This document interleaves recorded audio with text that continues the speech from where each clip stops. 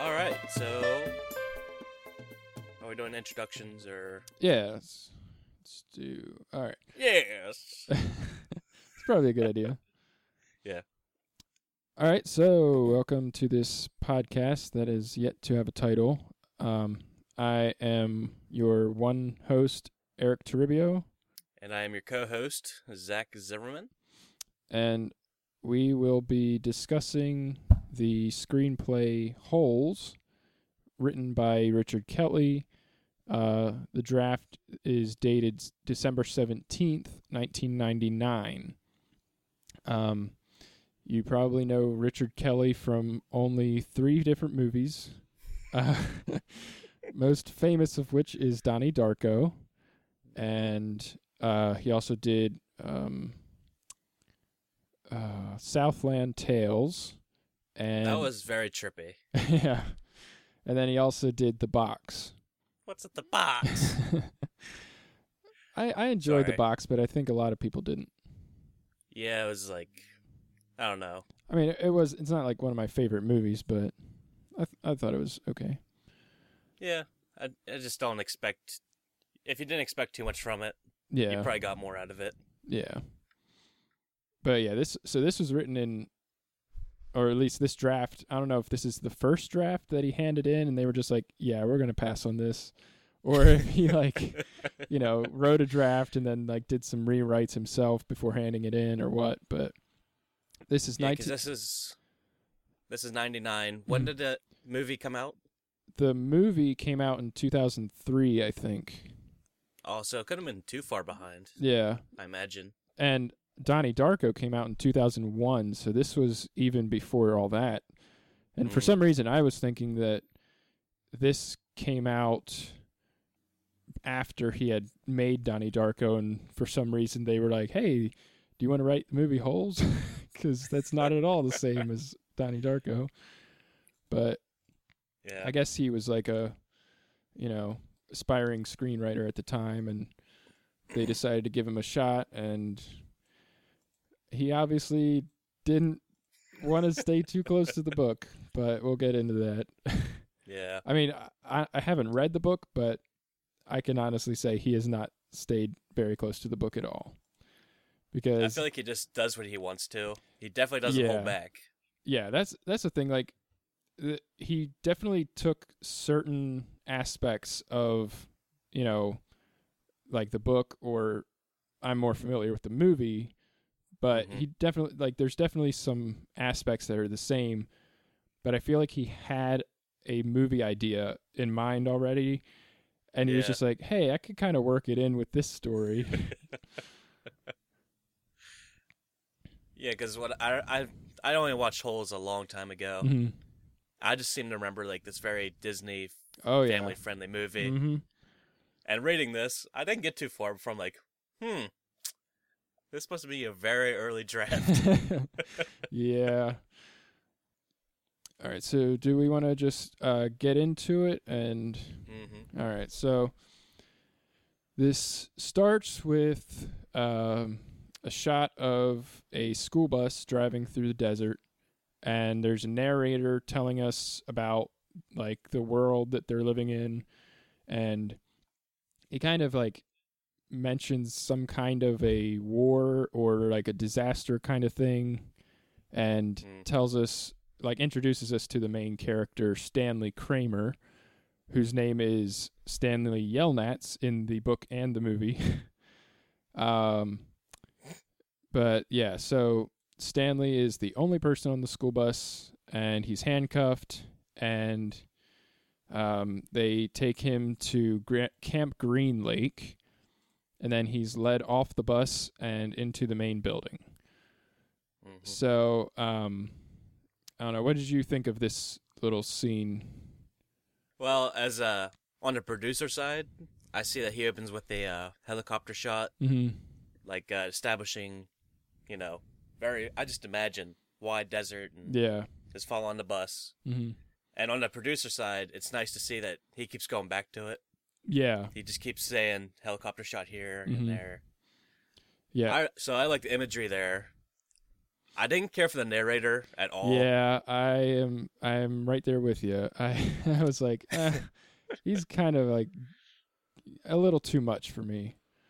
Yeah, I feel like he was like, he was like up at like 3 a.m, being like, it was the earth had dried up, and the earth was a prison. Yeah. Okay. Yeah. I don't know. I didn't care for it. I think he could have done a much better job of narrating, especially later on when you really get into it, the history. Yeah, some of the later narration is a lot better. Yeah. But for this one, it's way too much like spoon feeding of information. Yeah. It's just kind of like, hey, here's a bunch of information, and I don't know. I feel like you could just do without it completely for this scene. Yeah. Just show the images of him. Yeah, so already we kind of do get a very good glimpse into what this world is like, because it already feels like a very bleak tone and, all that. Yeah. One other thing I didn't care for that he definitely continues throughout the entire screenplay is he uses so many ellipses, the 3 periods. Yeah. He uses that all the time, and it's just, I don't know, it gets to be a little much for me. Yeah, it's like reading texts from my mom. It's like, you are not pausing this often when you talk to me. Yeah. Oh, man. Okay. But yeah, Camp Green Lake, I like the name. Yeah. And I guess it doesn't mean anything here if it's based on the book. Yeah. Yeah, I mean, in the book, there's a lot different, like, history and everything, but you don't really get that here. But anyway, let's the next sequence here is. I did like he just mentioned in dialogue, 5 hours here, 5 hours back for the bus driver. Mm-hmm. Yeah, I think that was a really good, quick way to establish. Okay, he's definitely in the middle. Yeah, of the desert sure. here. So, nice dialogue. Always helps. But yeah, so then in the next sequence, he's kind of released into custody of Mr. Sir, who he eats a lot of sunflower seeds, and he's like very much a no-nonsense kind of guy. And then he gives Stanley a blue jumpsuit, and he gives him the rundown of what life will be like at Camp Green Lake. And he says that a supply truck comes every 2 weeks, and they're out of sunscreen, so he's going to have to wait a while. And his job will be to dig 1 hole every day, and it must be exactly 5 feet deep and 5 feet across. And the amount of time he spends outside is entirely dependent on how long it takes him to dig the hole. And if he finds anything interesting, he has to report it. And then Mr. Sir tells him that there is 0 security at this place because the nearest water is 100 miles away. And so prisoners are free to try to escape, but it's basically guaranteed death if you try to run anywhere. And then he goes on to say that he never wastes a bullet. And Stanley then kind of goes on a short rant about how every bullet is a wasted bullet. And right there, reading the anti-gun stuff right here, plus the pro-God stuff, I'm just like, okay, why did Eric think to do this with me? Yeah, it's like,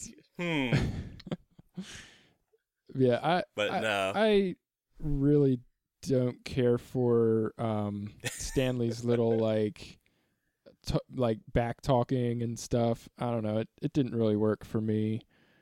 Well, right here, I'm still not sure if he was just being a smartass or not. Yeah, because it feels like he is, but he doesn't really talk like this at all later to even joke about it. Yeah, I know. So it doesn't really come up again a whole lot. No, but yeah, it feels very like preachy and on the nose, Yeah, almost forced. Yeah, very much. So I don't know. I didn't really care for it. Nah, me neither. But yeah, so far, a lot of this is still similar to the movie, how the movie plays out with his meeting, and even a lot of the dialogue is like the same between them, except for Stanley doesn't really talk back or anything. He just kind of like, all right, yep, go, yes, Mr. Sir, and like stuff like that. He doesn't really like, say anything. He doesn't want to cause trouble so far. Yeah. Oh yeah, and another thing about Stanley, so in the movie, he says that he's very unlucky, and in the screenplay here, he's the complete opposite. Yeah. Yep. So yeah, but we'll get into that. Okay, so that's really funny. the what? I think there's something else I wanted to mention. Oh, are you going to talk about casting as we go through it, or do you want to do that like at the end? No, we could do that as we go through it. Okay, so I couldn't really think of anybody for Stanley, and certainly not Shia LaBeouf. No, because I read the dialogue, the description. It said, pretty boy, blonde, blue eyes. Yeah. Like, well, you missed the mark there. Yeah, I don't know. But as far as me, I don't care what they look like. Yeah, it's how they act. So, I still couldn't think of anybody that really fit this. Yeah, I don't know if I could think of anybody that could really. I mean, obviously there's somebody out there that could probably play the role, but yeah. Well, how old is he? Like 16? I think he's 17. Maybe he's 16 here. It says 16. Oh, it does? Okay. A handsome young man with blue eyes and blonde hair. Which, as a writer and a producer, I don't feel the need to specify those kind of traits. Yeah. Just be like age. Yeah. That's it. Yeah, age. For me, maybe really. Like a style of dress, just so you get a sense of like who they are. But yeah. Aside from that, it's like, I don't know. What does it really matter? Yeah. And here he does have to be a man here. Yeah. But that's about it. Any other time, I say, if this girl can play that, put her in there. Yeah. But really, it doesn't matter to me. Yeah. How about Mr. Sir? Could you think of anybody to play him? Let me think.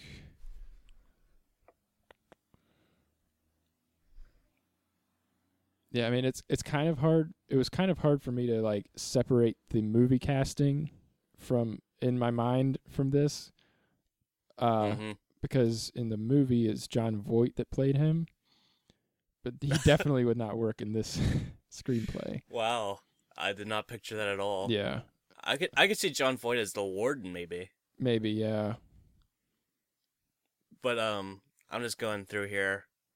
I actually just went to the IMDb to see what else he's known for. I actually pictured Tim Blake Nelson. I could see that. And I see in the known for section that Holes is on there. Yeah.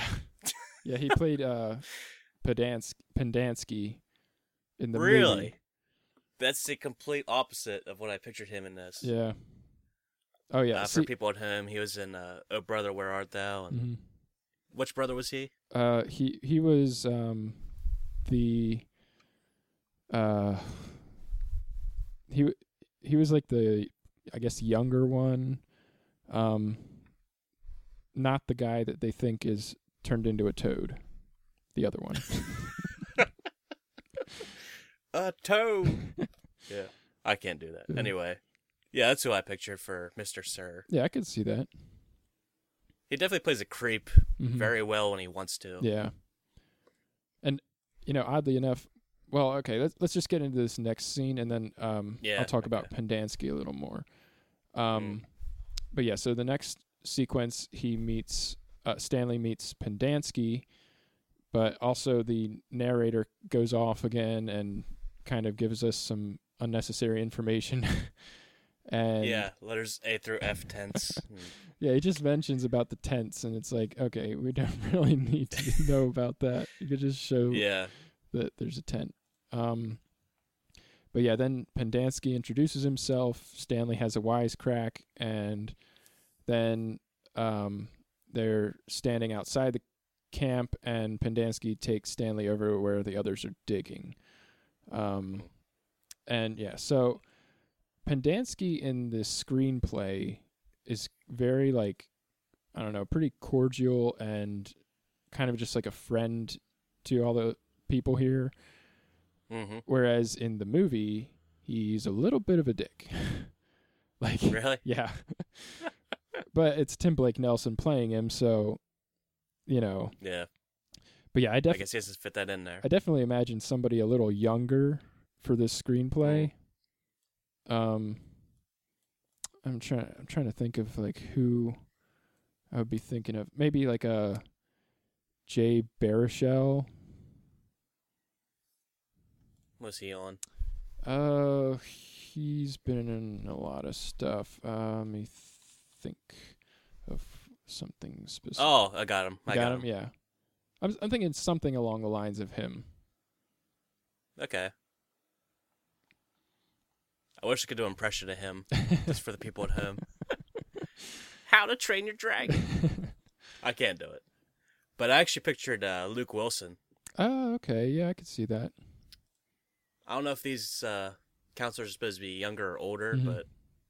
And I tried to think of different people, but I just kept coming back to Luke Wilson for some reason. Yeah, I could see that. Got to feed a little speed to your ride, know what I'm saying? Oh, we need to find Blue Streak. Oh, yeah. Oh, man. But yeah, I really, in this scene didn't care for Stanley's little, like, jabs at Pendanski. I don't know. I thought it was a really big stretch. Oh, whenever Pendanski says, my name's really easy to remember. Pen, Dance, Key. Yeah. And then Stanley turns it into Penance and Dyke. Yeah. Right after the God stuff, I'm like, is this the same kid? Yeah, I don't know. That threw me off a little bit too. Yeah. I don't know. It just, I don't know. It feels like he was really stretching for him to like say something as a comeback or something. But he was like, I don't know. I guess this is the best I got. Yeah. But I mean, if this is a first draft, I can definitely forgive him for like some bad dialogue or whatever, because we all know how rough first drafts can be. Right. Yeah. Especially when you get on set, the actor could think of something better anyway. Oh yeah, Possibly. absolutely. Mm-hmm. Okay. Oh, there is actually one good thing about the narration in this scene. Mm-hmm. When he mentions all the tents, is much later on towards the end where there's like multiple groups digging for the same thing. Because we never really mentioned the tents other than that. Yeah. So I guess that could be the only time when you can actually show how many kids are at this camp. Yeah, that's true. They could also just other than that, have a shot of all the different. Yeah. You know. I mean, that's all you need. Yeah. Yeah, you're right. I'd rather just show a shot of all of them and then have somebody say, so there are 6 tents, A through F, and you have 1, 2, 3. But yeah. Well, like you said, if you just show it and then just like swoop into the one tent where we spend the rest of the movie, that's all you need. Yeah, I don't know. I think you can do a lot more with showing than telling. Exactly. But yeah, so then we go into a montage of Stanley digging his first hole, and after a bit, then he is approached by another inmate or camper named X-Ray, and X-Ray then gives him advice on how to dig, and they discuss what X-Ray did to get sent there, and they also mention this vague war again, and then he asks Stanley about what he did, and Stanley doesn't want to talk about it, and that differs a little bit from the movie, because in the movie, he gets hit with some shoes, and then they accuse him of stealing them, and he doesn't have any hesitation about mentioning that he got sent there for stealing shoes. wildly different from this screenplay. Wow. But we'll get into that. What about the book? Is that how you got it? I feel like the movie that came out is pretty similar to the book. I think they stayed pretty close for the most part. That is so ridiculous. Yeah, he kind of went a different direction here. Yeah, I'd say so. But yeah, we'll get to that. Yeah. But yeah, so then X-Ray leaves, and Stanley is approached by another inmate named Theo. And Theo gives him some sunscreen, and there's another mention of the war, and Theo asks what Stanley did, and then Stanley refuses to talk about it again. And I kind of thought that was a little repetitive. Yeah. Just have them walk up together, maybe. Yeah. But, then, let's see. Oh, there's more God stuff with Theo, obviously. Yeah, Theo is like a very, very much a religious guy. And this didn't feel forced to me, actually. Yeah, see. He's like, here I found God. Yeah, with him, it seems like genuine or whatever. Exactly. But yeah, so Theo openly says that he tried to commit suicide and then they sent him here. And then he talks about how meeting the warden is like a really horrible experience and, you know, all that stuff. And then Theo runs off and we get another montage. And then Stanley's almost done digging and he gets approached by another guy named Alan. And there's another mention of the war. Alan asks him what he did and Stanley refuses him again. And then Alan confesses that he was in a high-speed chase and crashed into a Jack-in-the-Box. And and then he tells Stanley never to cuss in front of the warden, not even damn or hell. And then especially hell, yeah. Yeah, and then they have a, I don't know, goofy little exchange there. And then Alan leaves, and then Stanley finishes the hole, and the sun is going down, and Mr. Sir drives up in his truck and inspects it, and he says, oh, it's not quite 5 feet. Then he tells Stanley to dig another hole, and then there's another montage, and kind of get an overhead view of the landscape, and then we're taken to Tent D, and Pendanski lets Stanley in, shows him where his bunk is, and then Stanley just plops down and goes straight to sleep. Yeah. So yeah. I don't really care for X-Ray in this version overall. Kind of going back, but his the way X-Ray like swears in this kind of reminds me of Shia LaBeouf in iRobot. Like it seems very forced and very just like, why are you even trying to do this? Like, it doesn't sound right. I don't know. Yeah, it just sounds like, well, the character could be trying too hard too. Yeah, that's true. Because he is kind of made out to be a little bit of a doofus. Yeah. He seems like the kind of kid that just lies about everything to make himself sound cooler. Yeah. I don't know. So it could just be a character thing. Yeah. But yeah, and actually that's another difference in the movie. In the movie, X-Ray is a lot like, I don't know, I guess you could say cooler. And really kind of all the other inmates are like they're all kind of like the cool kids or whatever, and they don't really take to Stanley at first. And they're kind of like jerks to him and stuff. But, in this, it's kind of different because like they immediately forge like big friendships with him, and Stanley is like the cool kid, and he's like, whatever. But yeah, yeah. So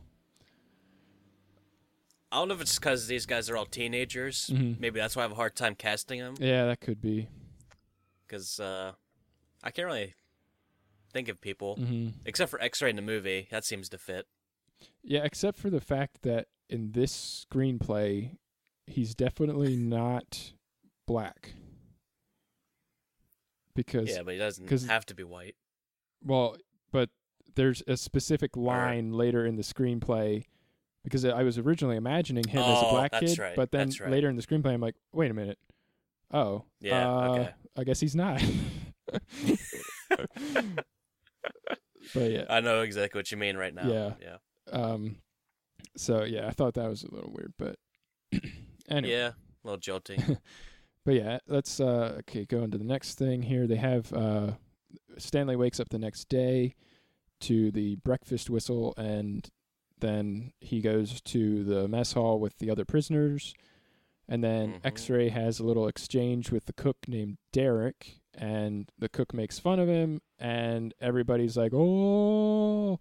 And then Stanley sits with the inmates, and they're joined by Daryl and Anthony, who don't get a whole lot more to do. But then... this... Oh, God. Well, right here... Mm-hmm. This is the only time they specifically cast skin color. Mm. It's kind of weird to read. Yeah. Because and Anthony, black, age 17. Yeah. It's like he's the token black guy, okay. But yeah, then Stanley asks what they're digging for, and everyone goes quiet, and they're not supposed to talk about it. Then Alan passes a note to Stanley that says that they're watching and listening, so they need to not, talk about stuff. And that part is kind of the same in the movie, like how they have like the whole place bugged and everything. But yeah, one thing about this scene is like, the exchange between X-Ray and Derek was like cringeworthy. Like, yeah. Every single time it comes up, I'm just like, okay, what's coming up this time? Yeah. Oh my goodness. I don't know. Again, it's first draft. I can write it off and just say, all right, next pass, maybe he'll come up with something better. Maybe he'll have an idea or something. But yeah. Well, they do it like 2, 3, or 4 times. Yeah, I think it's like 3 times it's just or like something. Once was enough. Oh, yeah, absolutely. Like every time. I mean, he's kind of a bigger deal later, but yeah, there's no there's no reason for the group to react the way they do to these burns, because it's just yeah. It's like, yeah. Oh man, it's pretty bad. It's sitcom worthy. Oh yeah, absolutely. Just like, oh, there's no words. Yeah. Well, I did want to mention something. They are watching and listening. Mm-hmm. I don't really feel like anybody's watching or listening. Because they never mention anything about bugs or cameras. Yeah. That's pretty much one of the only mentions of it ever in the screenplay. Yeah, because rereading it here, I'm just like, man, they aren't. Yeah, it never comes up again, really. Yeah. But yes. Okay, we can move on, I guess. Yeah. Then is there anything you wanted to mention? No, I've already mentioned my thoughts. Okay. But next they every like inmate or camper or whatever in the whole place, 96. Yeah, 96 of them. They're formed in a circle around a flagpole, and I guess this time they're wearing orange jumpsuits, even though Stanley was given a blue jumpsuit earlier. They did mention they're given 3 jumpsuits. Yeah, but I don't know. It just seems weird that like, so now they're all wearing orange, and I don't know. Maybe. Yeah. Maybe I'm it with was you. just, I don't know. Who knows? But yeah. So then they're standing around this flagpole, and there's a dead body laying next to it, and then the warden shows up and tells everybody it's not worth trying to run away because you end up dead like this guy at the base of the flagpole. And then it turns out that the warden is actually 2 stereotypes in one. He's the the Christian zealot, and he's also the crazy military guy. And he rants on and on about how committing suicide is like the worst thing you can do, and it's cowardly, and you can never get into God's kingdom by doing it. Yep.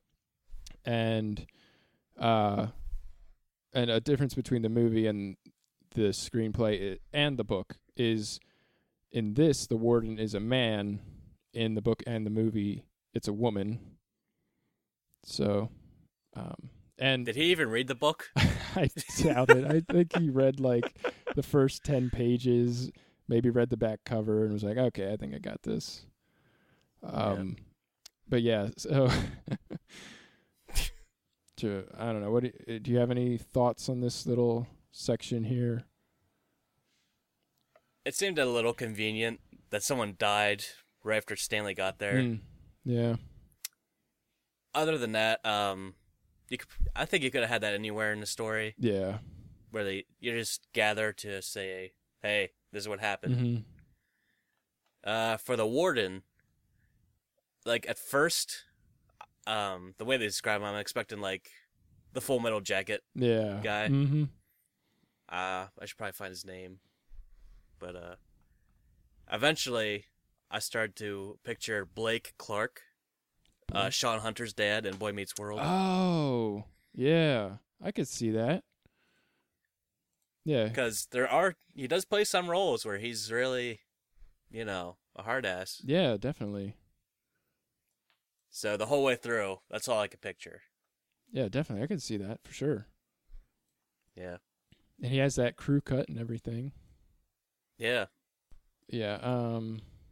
Okay, so then next, this is still day 2 of Stanley being there, and then it cuts to Stanley digging his hole, and Zero comes over to talk to him. And he tells Stanley that he's sleeping in that dead guy's bed, and then he leaves. And then Stanley almost finishes his hole, and he hits something, and it's a bone, and then he puts it in his back pocket. And then Pendanski arrives in a water truck and refills Stanley's canteen, then offers to tape up Stanley's bloody hands, and then when Pendanski tapes up his hands, Stanley's asking him why he took this job and whether he has a wife and kids. And then Pendanski says that his wife was killed in the blast. And then when he's about to leave, Stanley pulls out the bone and shows it to Pendanski, says he found it. And then Pendanski calls for an excavation team and tells Stanley that he now has the day off tomorrow. And then Theo, X-Ray, and Alan join Stanley in the excavation. And then they have part of the arm dug up, and X-Ray asks Stanley if next time he finds something, he could give it to him so he could get the day off. And then Stanley agrees to this, and everybody else is like, I don't know why you would do that. And then they get the entire skeleton unearthed, and they discover from her shirt that it's a waitress named Diane, and Pendanski realizes that it's his wife. And then the narrator talks about coincidences and reveals that he's one of the other inmates, and he says Pendanski told them to put the bones in the incinerator.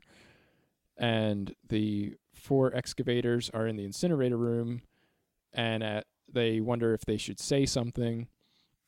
And then Stanley kind of has a short daydream about Diane working in her restaurant, and then he snaps out of it and puts the skeleton or the skull into the incinerator. No, don't they put the skull on a shelf with their other skulls? I thought it said he put it into the incinerator.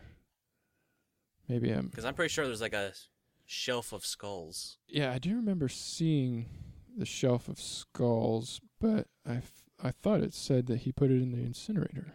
Maybe I'm wrong. Oh no, okay. No, he does. Yeah. He does put it on a shelf. Yeah, I was wrong. Okay. Yeah, I don't know. What anyway. I think I saw the word incinerator right above that paragraph, and I just mixed it up or something. Oh yeah. But yeah, so yeah, I mean, I thought this is an interesting little twist, but maybe it's a little too convenient. Yeah. I don't know.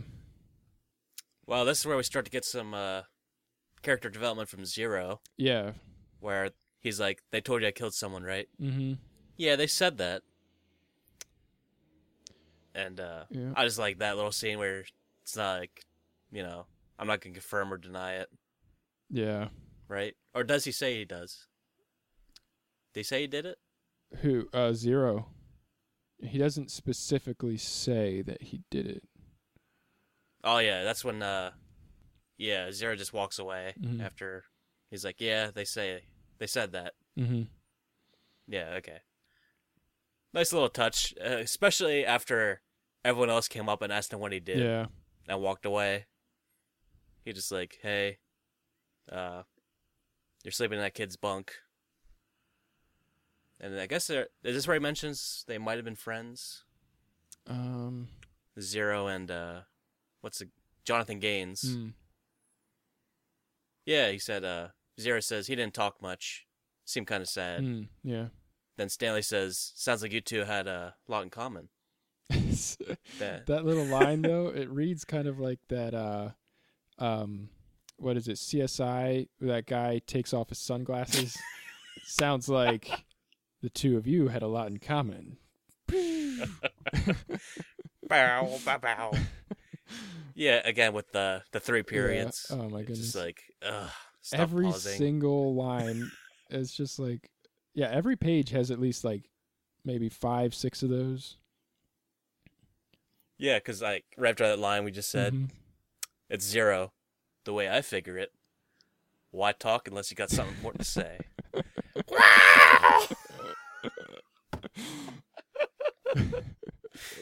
You could do that anywhere on any page. Absolutely. You're right. You're totally right. Okay. But yeah. What else happened here? Oh, okay. The skeleton. Yeah. It's very important that Stanley promises X-Ray to let him have the next bone or whatever he finds. Yep. That also happens in the movie. But in the movie, X-Ray is a lot more like threatening about it, kind of. Cause he, really? Yeah, because he's a little more like aggressive, or a little bit more of a jerk or whatever. Kind of like hazing the new guy or whatever. Right. And kind of intimidates Stanley into accepting. So it's a little different on that front, but yeah, it's still an important part of both stories. Yeah.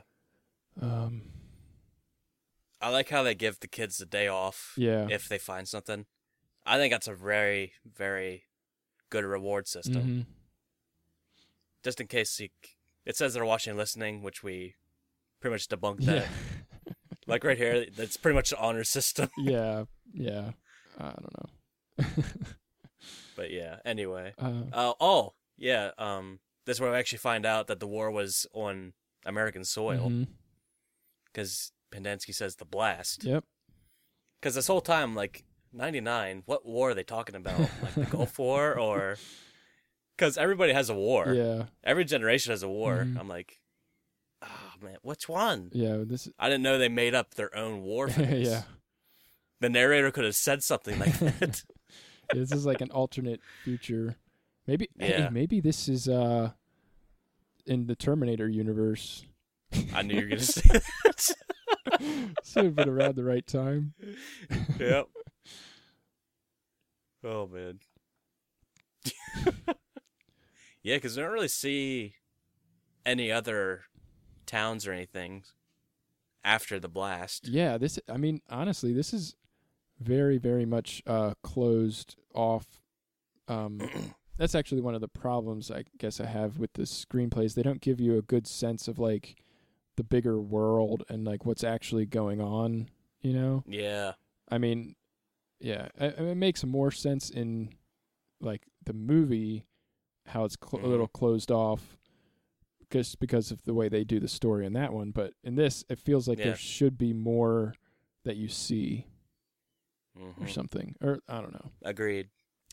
But yeah, so moving on, the next sequence, Stanley talks to Zero before they go to bed, and Zero says he thinks that Jonathan Gaines ran because he was about to turn 18 and would get sent to real prison.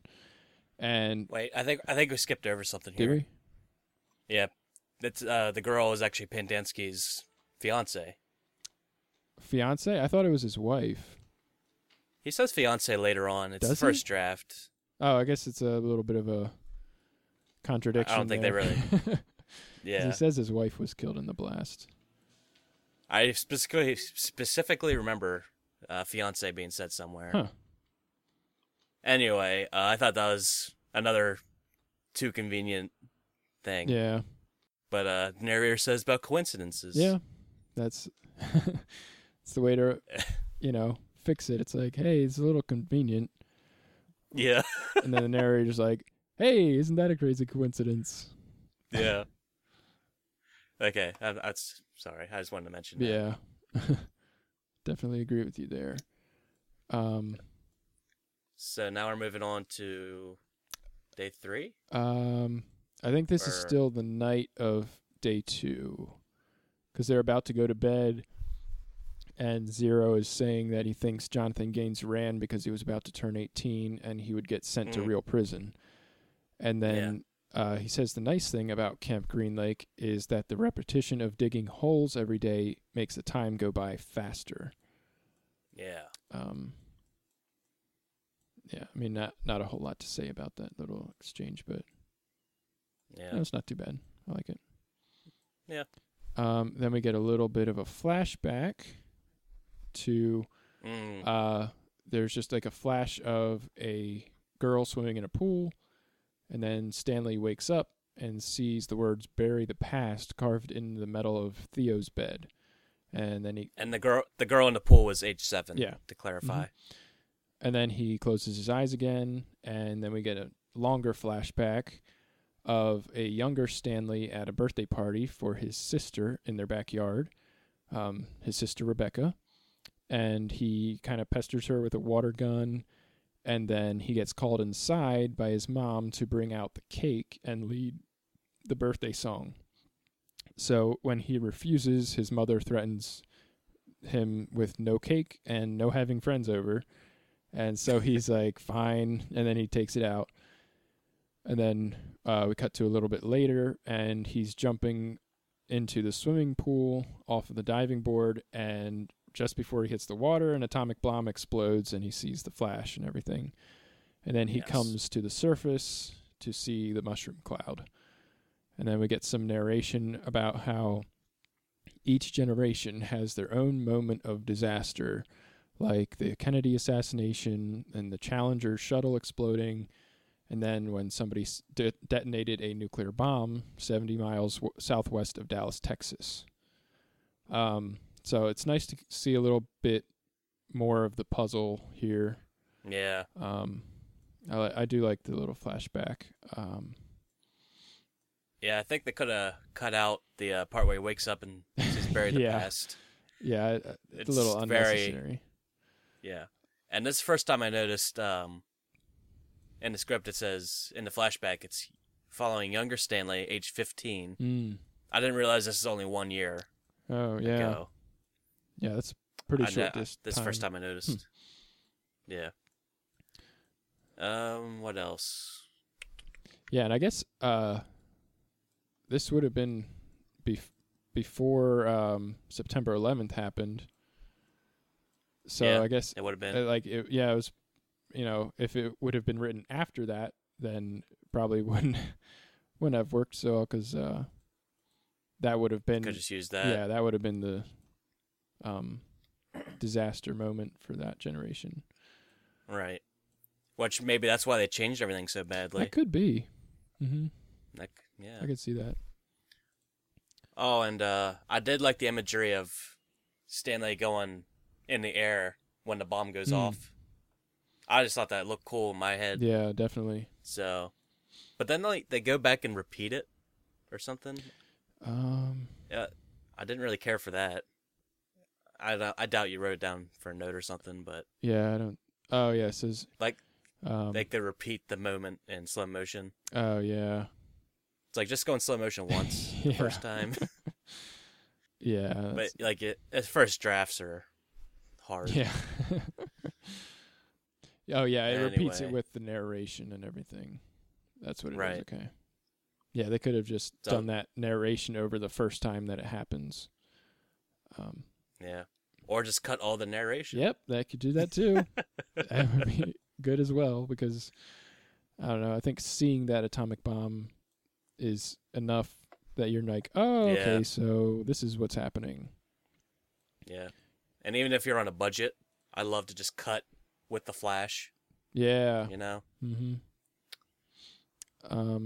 Okay, so now we move on to day 3, and Stanley wakes up for breakfast, and Mr. Sir asks why Stanley isn't sleeping in on his day off. And all right, so Stanley says he wants to eat breakfast with the others, and then asks if he can save his day off for a later date. And this does not go over well, and Mr. Sir tells him to thank his lucky stars that he even gets a day off, and tells him to go, whatever.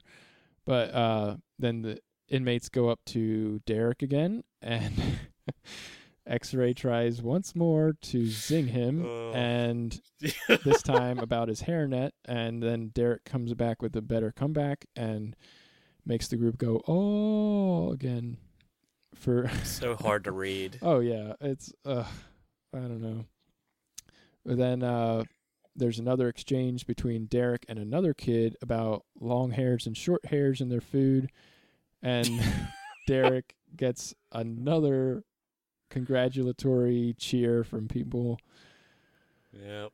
And then while eating, the inmates ask Stanley what he's going to do for the day, and they offer suggestions. They kind of say that sleeping in is generally a bad idea because you don't want to get spoiled. And then Stanley says he doesn't want to do that anyway. And some others suggest that he listen to music in the rec room. And apparently X-Ray likes country music. And then he nearly calls Anthony the N-word for making fun of it. And Anthony swears, and then the table goes silent, half expecting somebody to come to the table. Nobody does. And then Zero tells Stanley to just go to the rec room and hang out, since that's where they hang out at night anyway. Yeah. Yeah. So yeah, Are you stopping there? Yeah, that's the little break here. Okay. I like whenever Stanley tries to save his day off for another time, and X-Ray says, "Layaway plan? What the hell do you think this is, Sears?" I just like how they go back to Sears, an actual Sears. I don't know if you caught that. I did not catch that. Yeah, that's good. Yeah, I like that actually. Really going into it. Yeah. And yeah, the Derek scenes are just horrible. It's so bad. Oh man. Did they mention his age? Because I would expect he's like probably 18 or 19, maybe. Yeah. Because he actually is in uniform later. Yeah, because I mean he's not digging. If he was under 18, he would be digging with the rest of them. But yeah, unless he's in another 10. Yeah. But yeah, he's. Oh my goodness, that's just.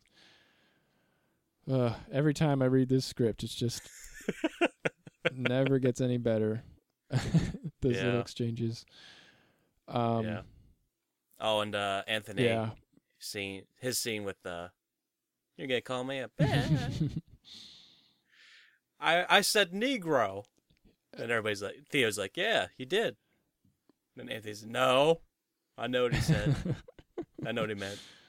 And honestly, I think it's the only time Anthony even gets to say anything. Yeah, pretty much. So it feels like a very big waste. Yeah.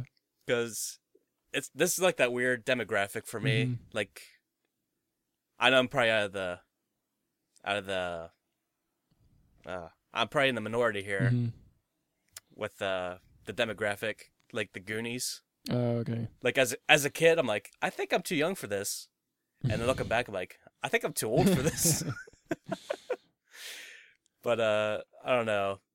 Just with all their calm swearing they do. It's like PG-13. Yeah. And then you throw in the N-word here. I don't know. It just threw me off a little bit. Yeah. I don't know. I think there's a lot that can be cut out of this. Yeah. It's just completely unnecessary. Yeah. I mean, maybe it further shows that X-Ray is a complete doofus and doesn't, I don't know. Doesn't think. Yeah. But anyway, Yep. So then moving on. Yep. Let's see. Okay, so Stanley goes to the rec room and puts on the Metallica song The Unforgiven on the jukebox, and then he starts to rock out to it, and the warden comes in, and the warden definitely does not approve of his music choice, but he says that he can do whatever he wants on his day off. And then Stanley proceeds to break just about every rule that they've set forth so far, and the warden doesn't do a damn thing about it. Yeah. And yeah, he's like, he asks why they're digging, and he swears multiple times, and then the warden just doesn't punish him at all or anything. Yeah. Very big letdown. Yeah, and then he tells Stanley that they're digging because it's therapeutic, and Stanley doesn't believe him. And then the warden asks about Rebecca, Stanley's sister, and reveals that he read Stanley's file and knows about the sins Stanley committed to get there. And he says he knows that Stanley is sorry, and he tells Stanley to enjoy the rest of his day off. I didn't really care for his rocking out bit just because, I don't know. And it felt very out of place. Oh place. yeah, absolutely. Like, agreed. I usually don't like scenes in movies of people rocking out to music because it always feels completely unnatural and just like it's really forced, and I don't know.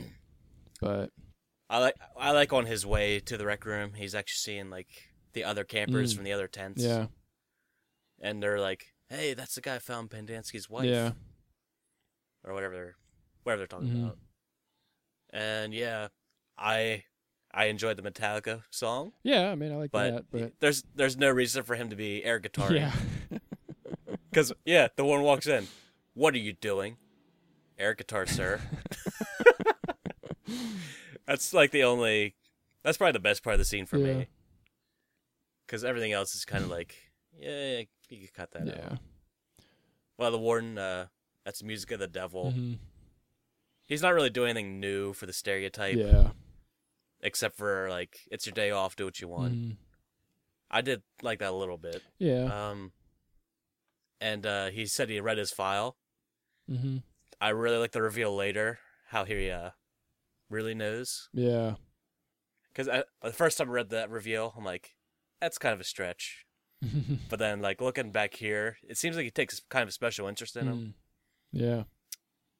But then, like you said, he doesn't punish him at all. Oh, yeah. It's like they set up a whole, up until this point, they set up like, oh, you don't want to meet the warden. He's bad news. Yeah. Oh, man, never, ever swear in front of the warden. Not a single damn, not even hell, especially not hell. Don't ask about why we're digging because that's big no-no. He does all this stuff, and the warden's just like, well, you can do whatever you want on your day off, I guess. Yeah. And even the warden says hell somewhere, I think. So it's like, well, you just destroyed your own thing. Yeah. Yeah, there's some inconsistencies here, but yeah. Yeah, so not a completely solid scene, but yeah. I think with some retooling it could work better. Yeah. Okay, so next up we have Stanley continuing his day off. He strolls through the Sea of Holes, and he has another flashback, and in the chaotic aftermath of the explosion, Stanley and his sister get separated from their parents in a big sea of people, and they get put in the back of an army truck. And then back in the present, Stanley goes up to Zero and asks if he needs help, and Zero hands Stanley a shovel and says that he can have at it. And then we get a montage, and we cut to several months later, and the narrator informs us that Stanley is now the fastest digger at Camp Green Lake. A nice little snippet of flashback. Yep. You know, reveals a little more, but it doesn't give us the whole story. Yeah. And I like that Stanley goes up and offers to help somebody else on his day off. Yeah. It's cool. So it's a nice little character development. You know, you get to see a little bit more of what he's about. And like right before the flashback, he's just walking around looking at the sea of holes. Yeah. I really like that imagery. And then everybody has 3 initials. Yeah. And then a number for the number of holes they dug. It goes like 55, 34, 189. Yeah. It just shows you how many, yeah. Because they say every day you're here, you're going to dig a hole. But I feel like this really, you know, really puts that in concrete for showing how many they really do dig. Yeah, because when you think about it, it's 96 people digging holes every day. And, you know, so that adds up a lot. So, yeah. Which, did they really talk about how they get rid of the dirt? Nope. And how they even drive through this? Nope. I'm sure it's worked out logistically later on set, but still. More bad narration during the flashback. Oh, yeah. Just show, even if there's no dialogue, if it's completely silent, I think it's more powerful. Oh, yeah, definitely. Just like Stanley with Rebecca and losing his mom's grip and just sticking with his sister for a while. Yeah. Then the army gets them both and takes them away. Yeah, I think if you don't need the narration, just skip it. Like, yeah. I don't know. Definitely. It doesn't really add anything at all. It doesn't. Yeah, and let's see, what was the other thing? Oh, and they mentioned the radiation sickness without saying radiation. Oh, yeah. That's about it. Yeah. And yeah, it just kind of blew my mind, but I wasn't surprised at the same time that Stanley wants to dig a hole on his day off. Yeah. Yeah. And with Zero especially, it was a nice scene. The guy that can dig it in like less than 2 hours or whatever. Yeah, and in the movie, actually, Stanley is like supposedly a really slow digger, so that's a difference in this. Yeah, I read he's the quickest digger at Oh, wow. I'm gonna start over again. Yeah, the narrator says it was then that Stanley became the fastest digger at Camp Green Lake. Yeah. It's just like, okay, of course he is. Because he's the protagonist. Yep. Yeah. I thought it was cool, though. We didn't mention this. X-Ray had mentioned how to dig properly. Talk about compression and stuff like that. That was kind of cool. Yeah. That was neat. They didn't do anything else with it, but it's nice tidbit. Another Derek scene. Yeah, okay, yeah. So moving on, we get Derek's diarrhea bard. We get to lunchtime, and it's another Derek scene, and X-Ray asks if Derek's going to open his own restaurant, and Derek says maybe when they let him out, and asks if X-Ray has any suggestions, which I don't know why Derek would ask him that. And then X-Ray says, how about Derek's diarrhea barn? And everybody's like, oh, you finally got him. Yeah. And for some reason, this is considered a win for X-Ray. And hi-fi worthy. Oh, yeah. X-Ray's like, high five, yeah. Oh, man. And I don't like how he wrote that line. It's not dialogue or anything, not narrator. It just says, X-Ray high fives the others, ...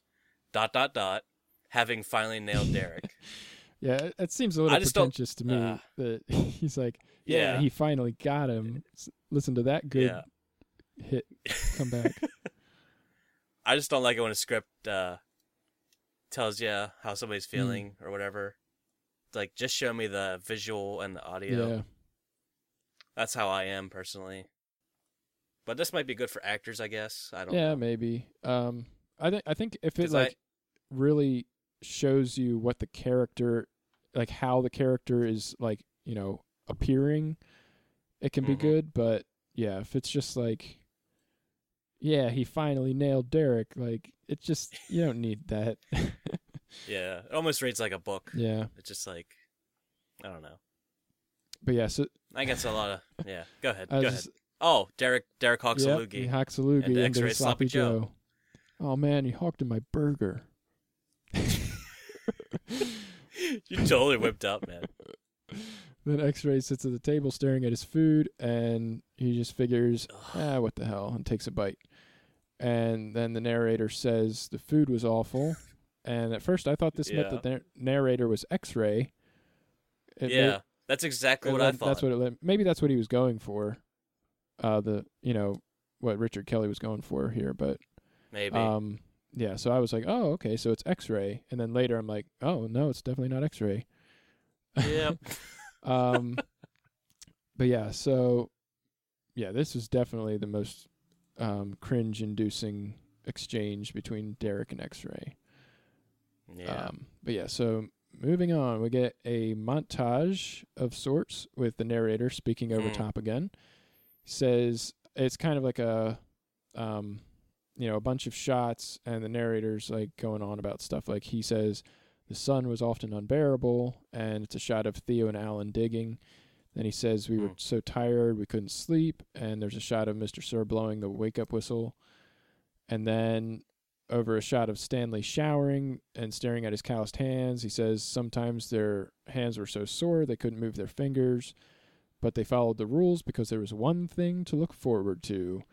And then it cuts to the inmates standing in a circle around the flagpole, and the warden walks around and stops face to face with Stanley. Stanley is smirking, and then the warden whispers Rebecca to him and wipes the smirk off his face. And then there's a shot of the inmates waking up, and the narrator says the thing they look forward to is Sunday, the day of rest.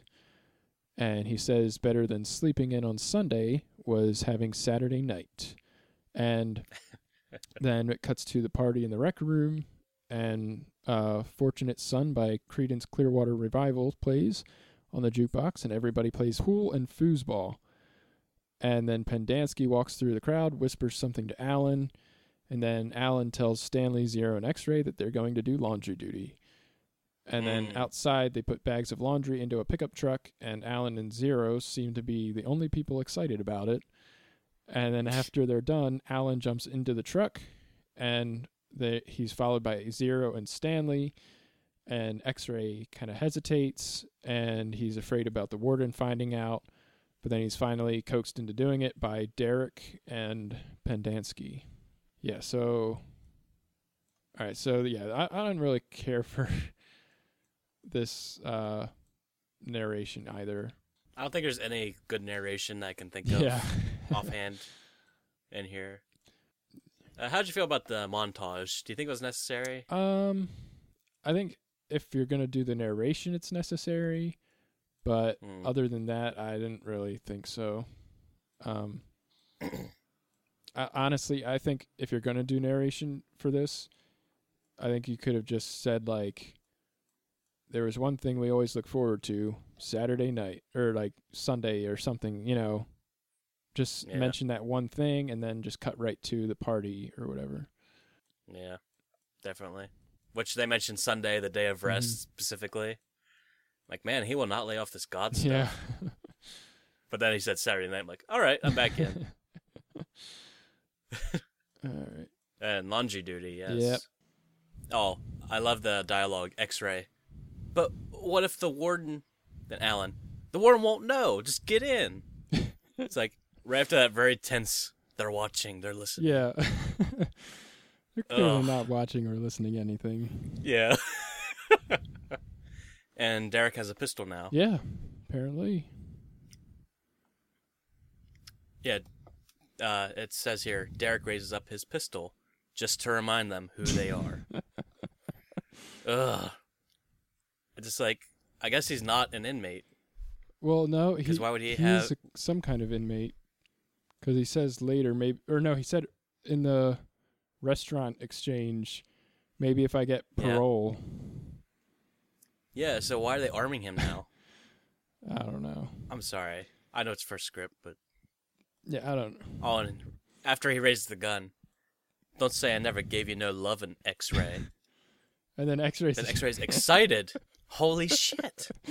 Why is he excited about this? Exactly. Is this a fantasy we didn't know about? Yeah, there's no reason for him to have a pistol here. No. Anyway, let's move on to laundry duty. So yeah, as they're leaving, Mr. Sir eyeballs the truck suspiciously, and of course he does.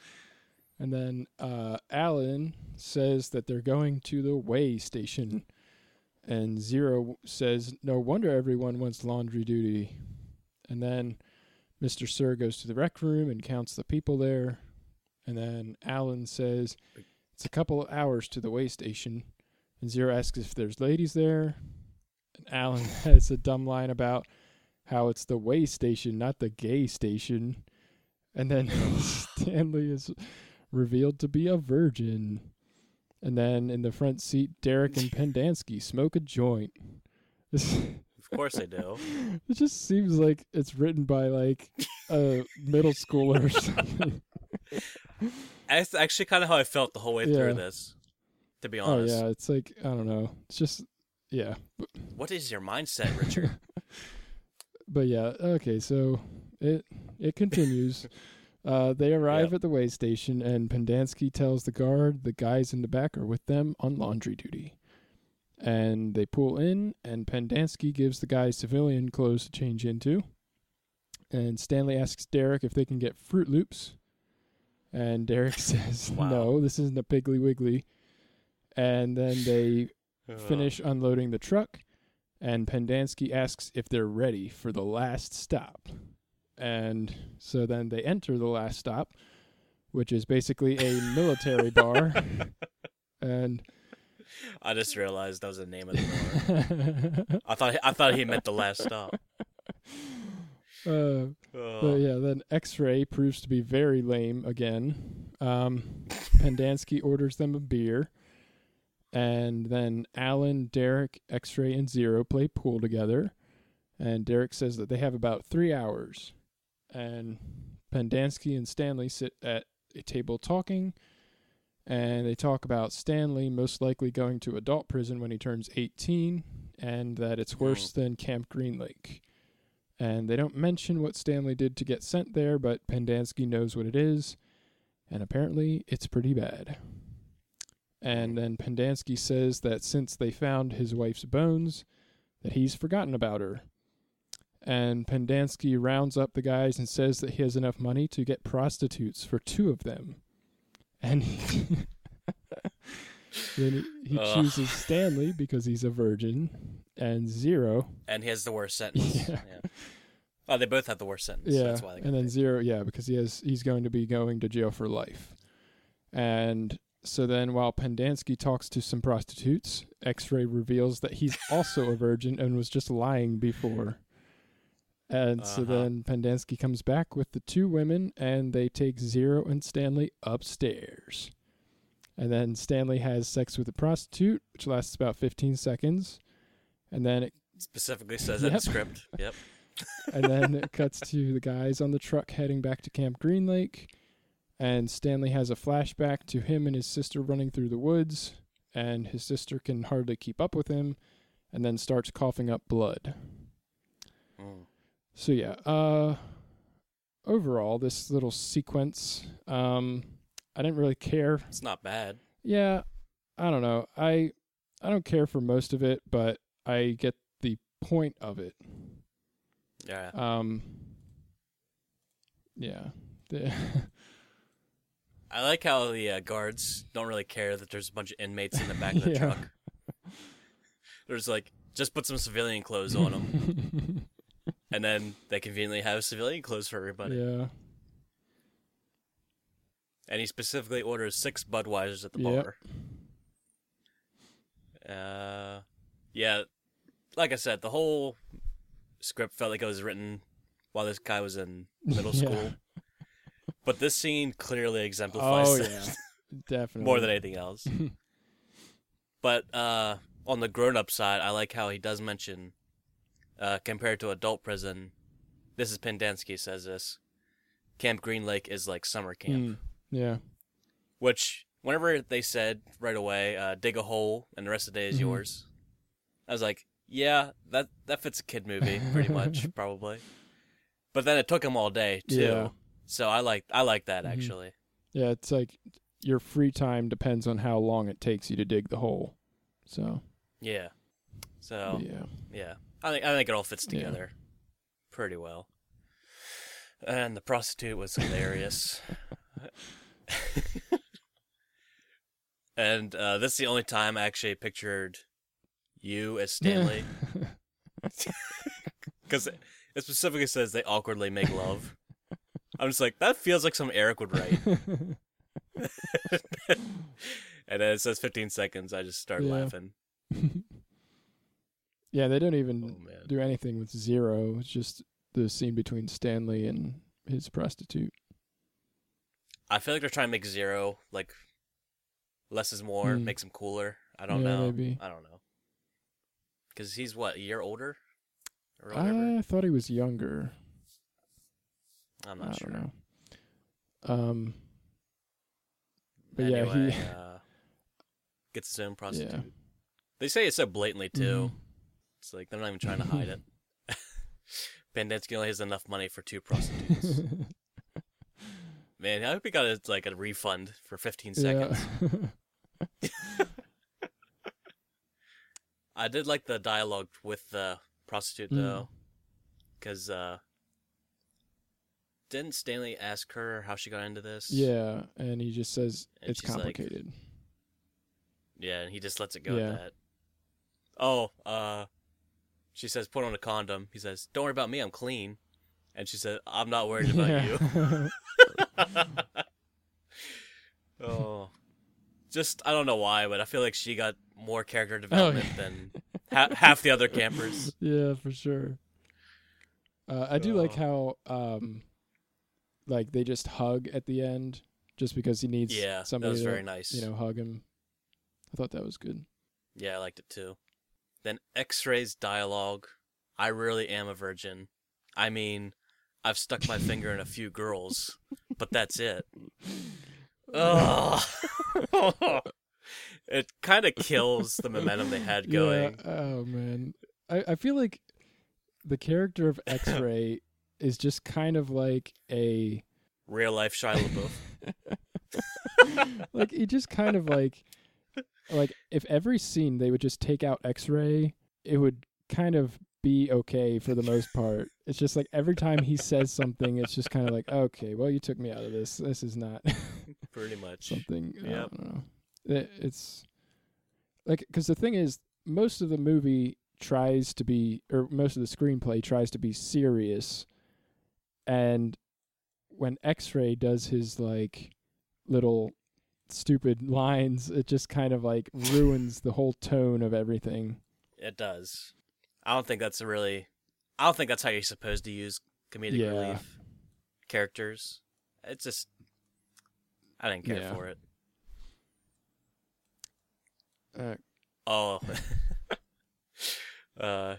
After the 15 seconds.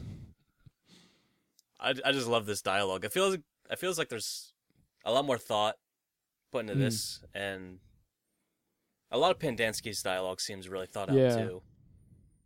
But after he climaxes, Stanley says, "So was that as good for you as it was for me?" And she just laughs so hard. He's like, "You're not supposed to laugh afterward." Yeah, that was one of the few lines, comebacks from, or like, jokes from Stanley that actually work for me. Yes. His other ones are kind of like, okay, well, that's stretching it a little too far. Yeah. I don't know why the way station is like. I guess it is a halfway point, so I guess there is more thought put into it. But yeah, I think it really stands out from the rest of the movie. Totally. Well, actually, how was this in the movie? Did they even go here? I don't know if that actually is in the movie. It seems like very un-Disney. Well, yeah. See, the thing is, I'm pretty sure it does not happen in the movie because in the movie, Pendanski is a little more of a jerk and not like a friend to the inmates, so he would never do this in the movie. Yeah, it makes sense. All right. Well, moving right along. Anyway. We got back to another helicopter shot. The inmates are in a circle once again, and then the warden says that 4 men were unaccounted for last night, and whoever it was needs to step forward. And then when no one does step forward, he has Mr. Sir beat Theo because he knows he's an innocent guy. And then Stanley steps forward and confesses.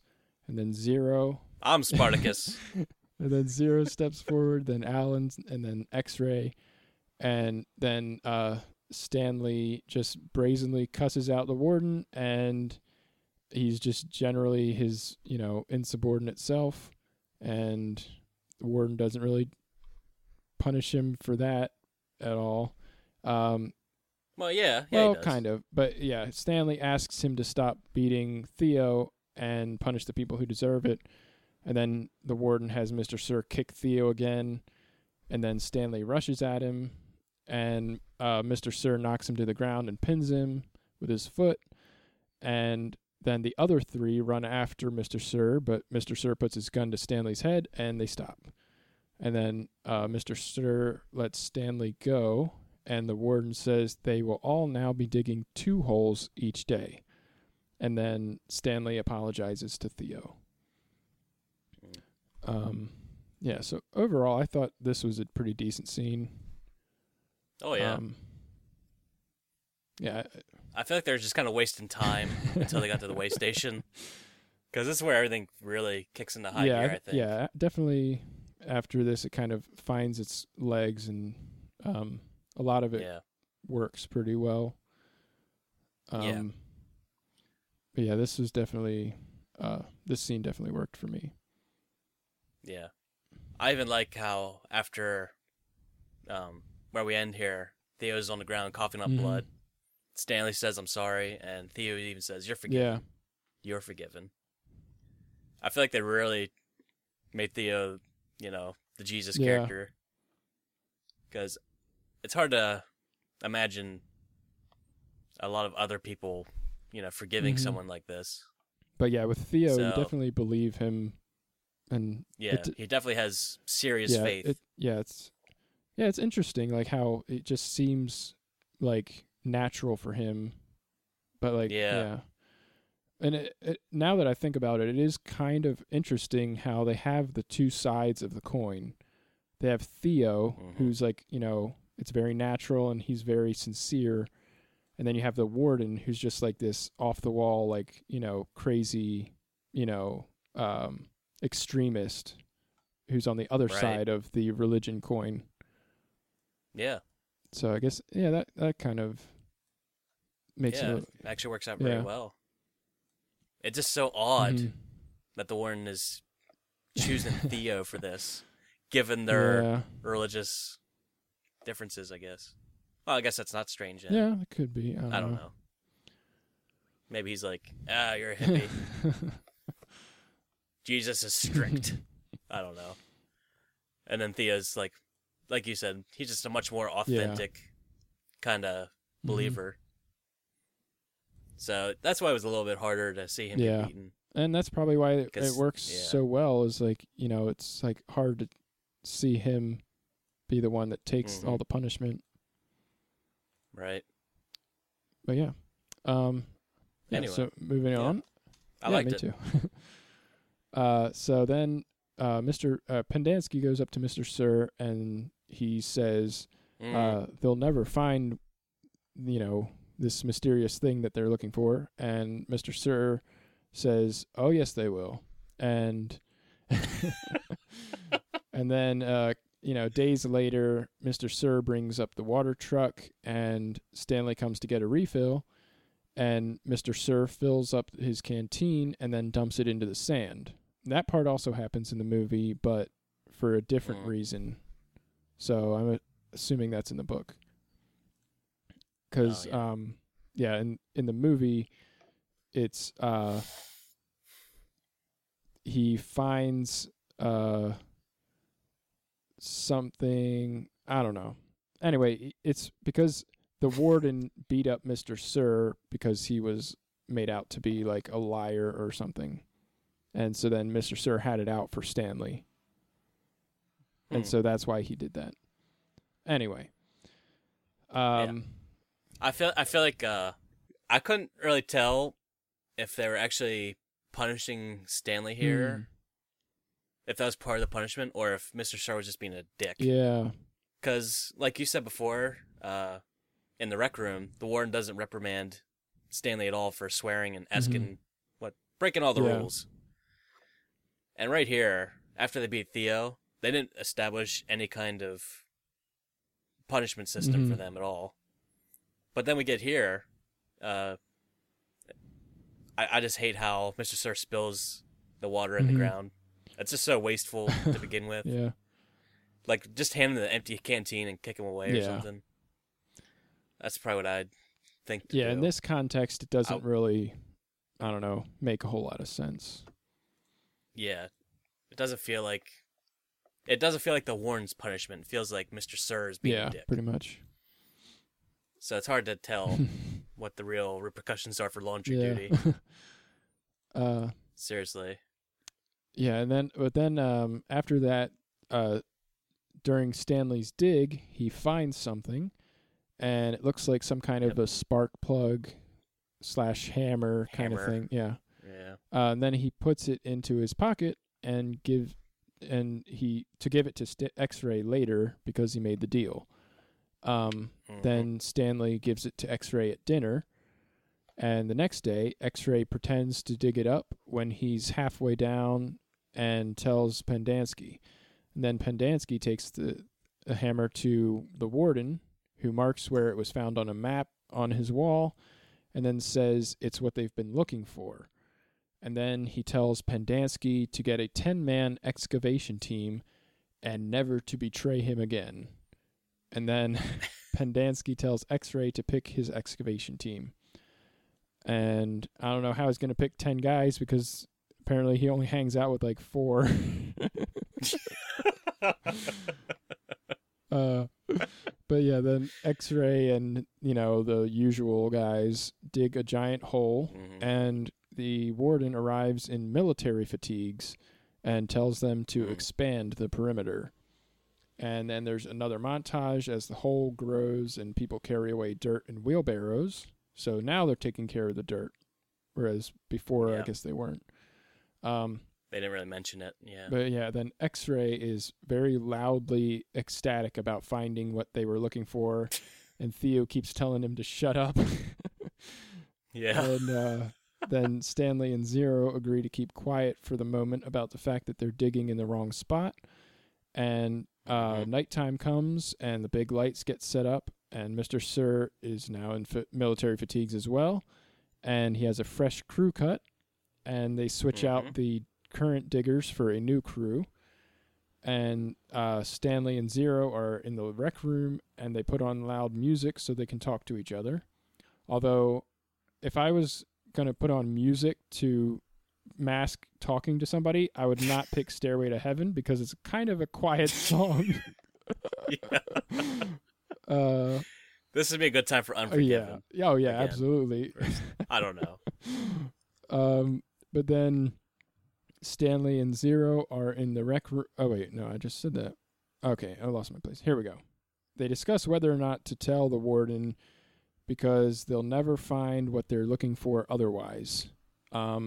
They just kind of don't really come to a decision, but basically they agree to not say anything for the moment.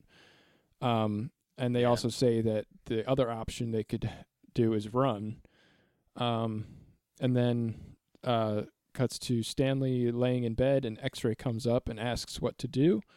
And Stanley says they do nothing. And the warden will always make an example out of a liar, so there's no reason to say anything. And then Theo overhears their conversation. So yeah, this little sequence, I think it works. I like it. Yeah, like you said, it's really finding its legs here, the story. What else? Not a whole lot to say about it. It's pretty direct. Yeah. It's kind of weird how... wow. It's weird how Mr. Sir just suddenly gets the yeah.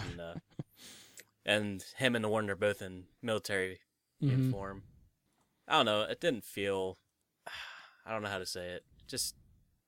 I guess they're trying to make this transition to the military totally taking over the camp.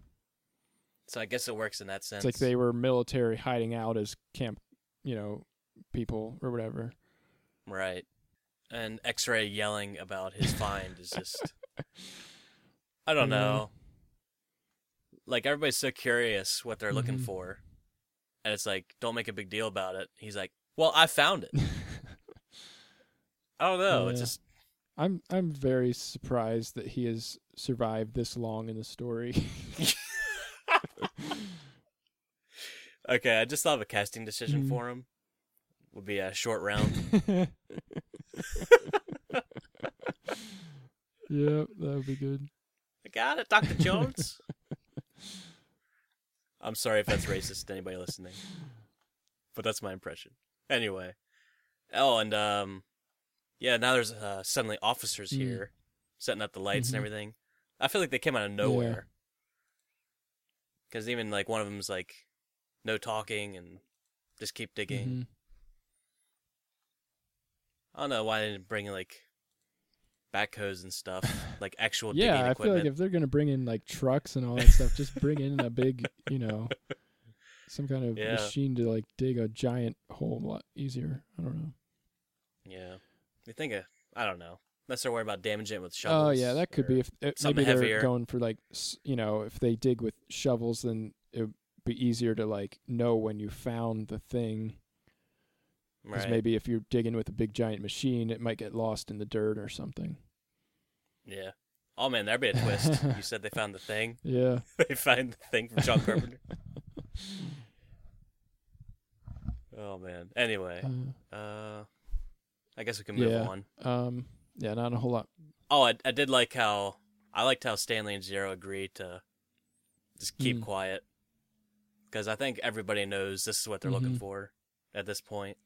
Yeah, and this is happening like pretty close, towards the end of the movie. This is like towards the end of the screenplay because this is like the third act. This is like the beginning of launching into the third act. Yeah, I'm going off the scroll bar here. We're about a quarter of the way down. We probably got about a quarter of the way to go. Yeah, and and in the movie, this happens like halfway through. Yeah. Really? And it's actually and it obviously doesn't happen exactly this way because it's not like military people or anything. And it's kind of more like they're not just digging a giant like square rectangular like hole.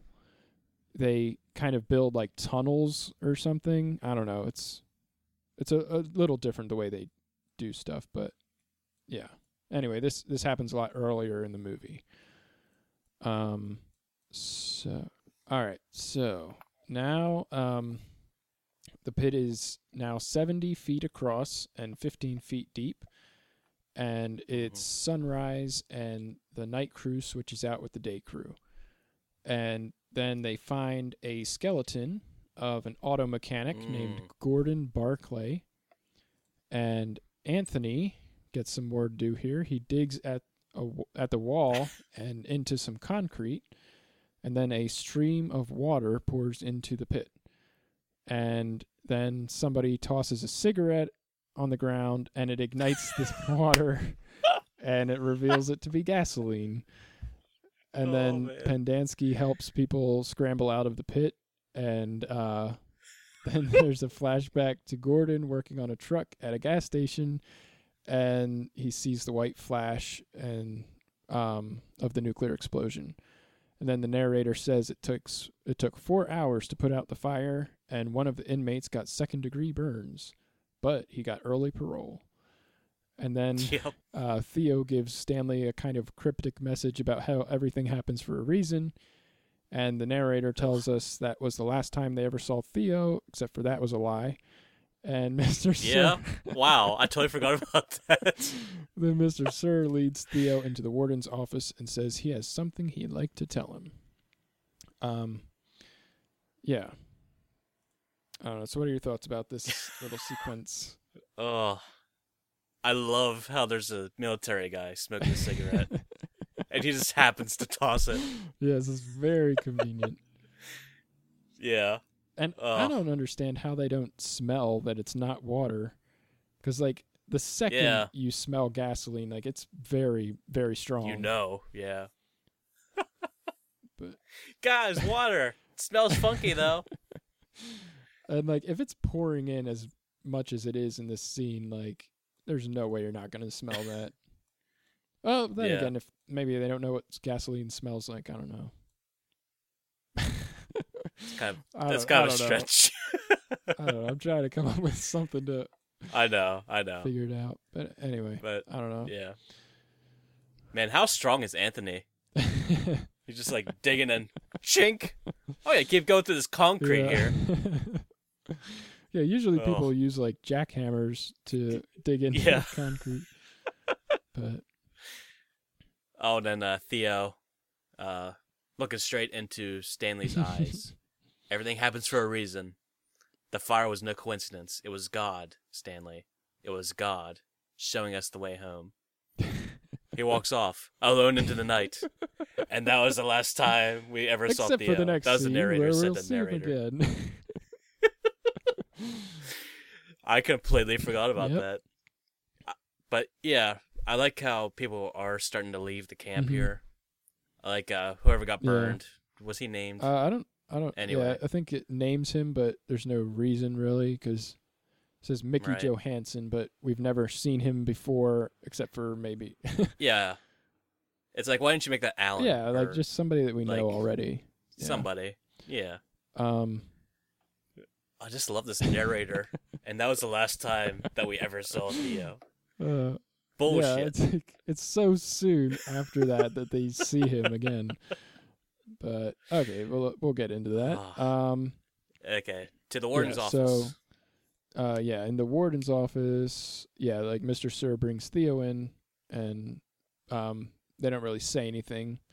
But then it cuts to Mr. Sir waking up Stanley, and he takes him, Zero, and X-Ray out to the east sector. And they stop, and they see Theo in front of a freshly dug hole.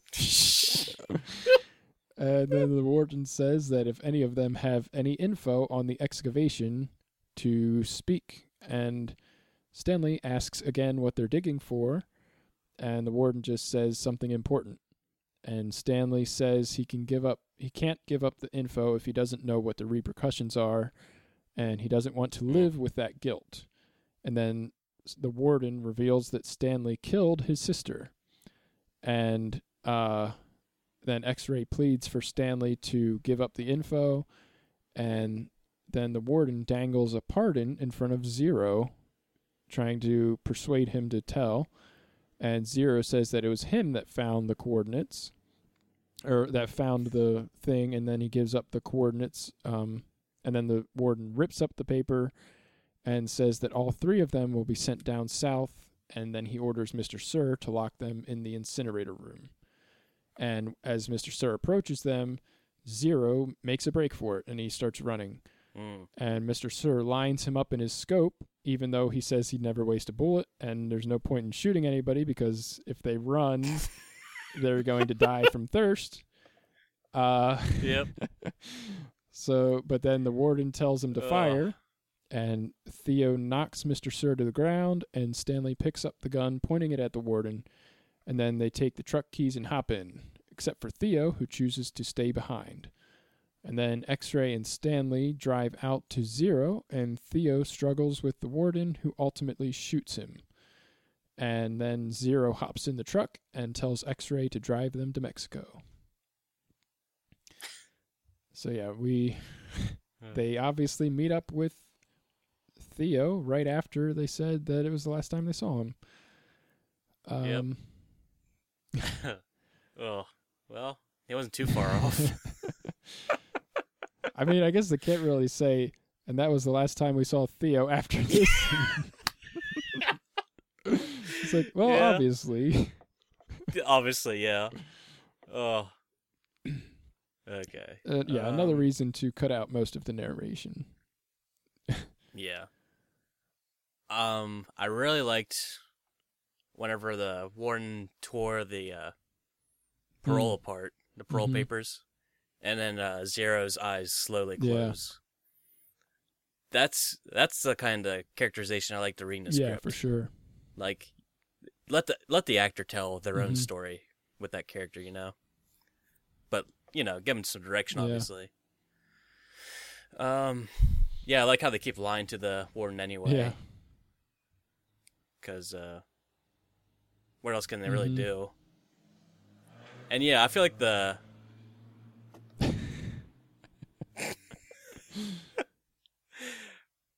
Mr. Sir gets that rifle out of nowhere. They didn't establish that any time.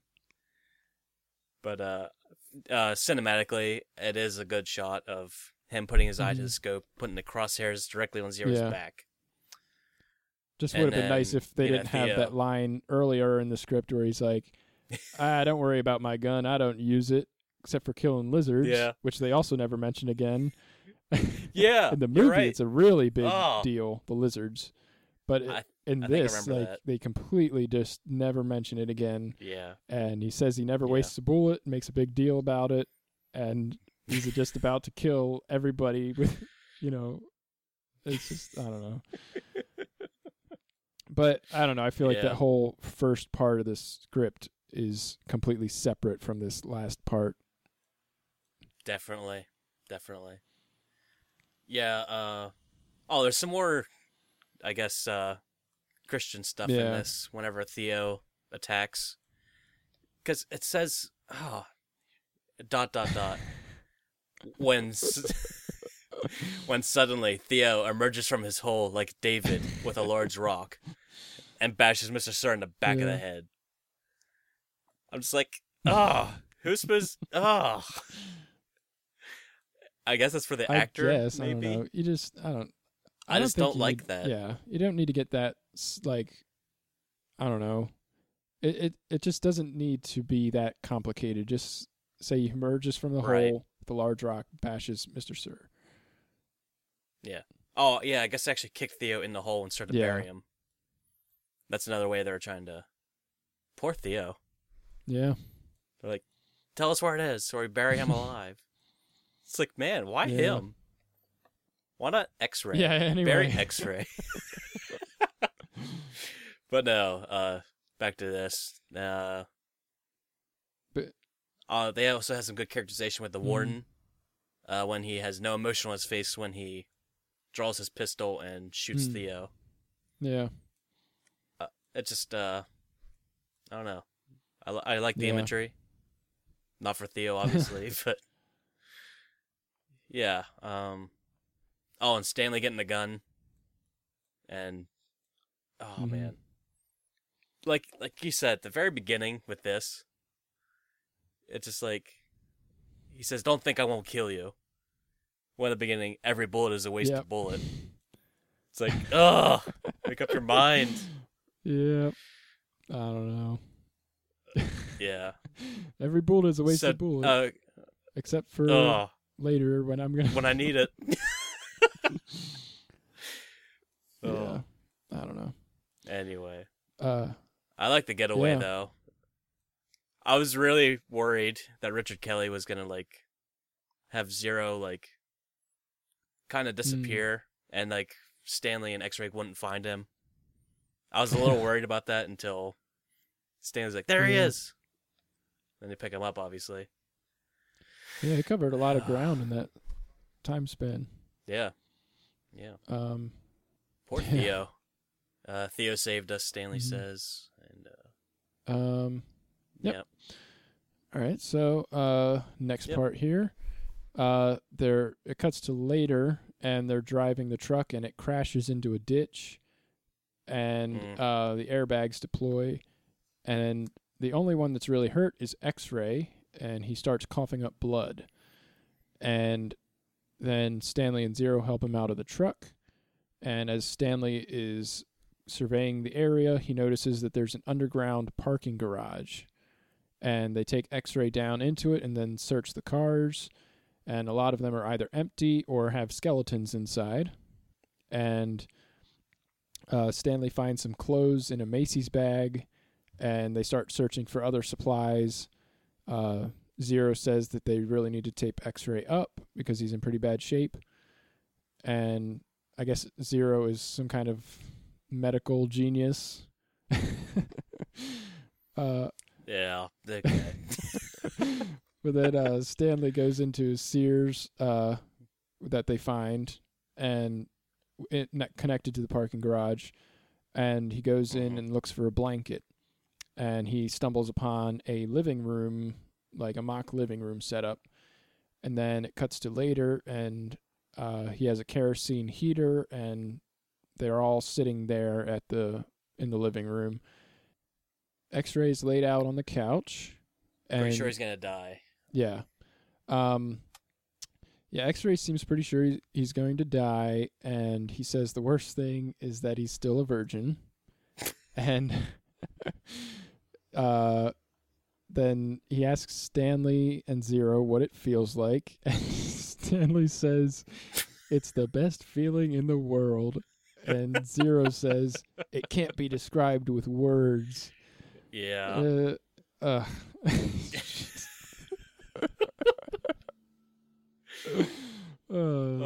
man. It's so bad. I really wish I showed Zero's sex scene now. Yeah, it's probably just as awkward as Stanley's. Probably. Oh. Very much high school writing right there. Or middle school even. But yeah. Maybe those are age appropriate responses because they're supposed to be like 16, 17, but yeah. I don't know. I agree with that. It just sounds like they have no idea what they're talking about. Yeah. Oh. But yeah, so then Zero asks Stanley why he killed his sister, and then we get the flashback that sheds the whole light on the subject. And he says that his sister was getting really sick like everyone else, and then they finally made it to a military hospital, and her throat closed up, and they gave her a tracheotomy.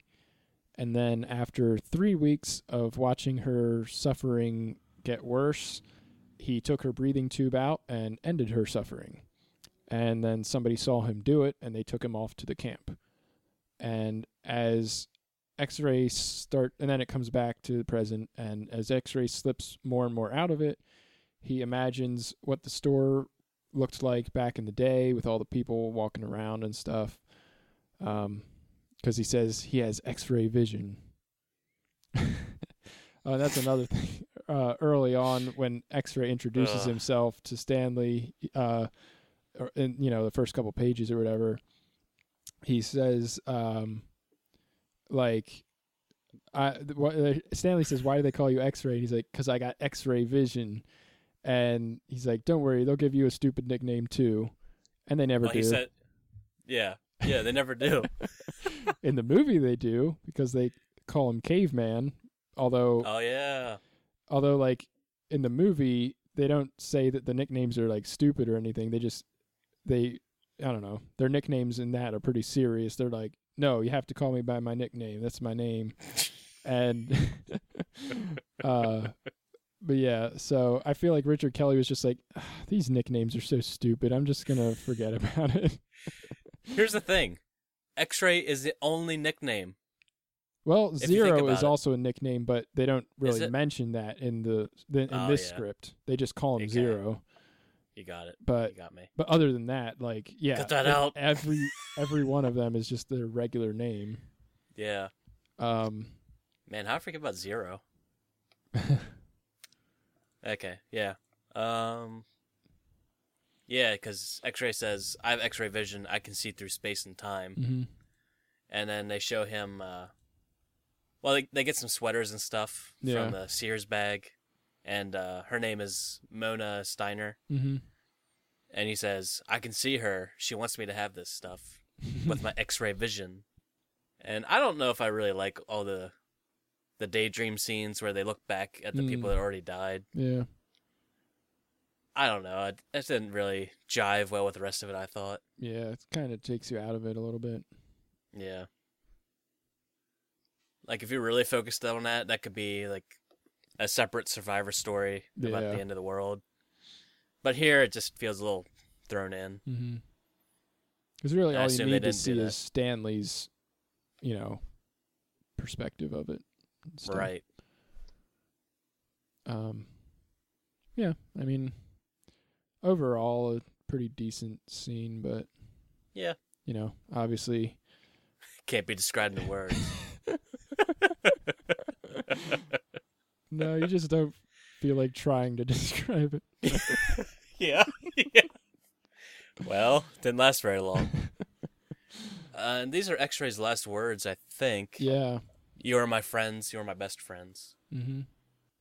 So, all right. So next, then Stanley and Zero dig X-Ray a grave, and then the narrator is revealed to be Zero, and he tells us, or no, then I should mention that Zero says to Stanley, "That's the last hole I'm ever going to dig," except for the next scene where he goes with Stanley to dig in the hole.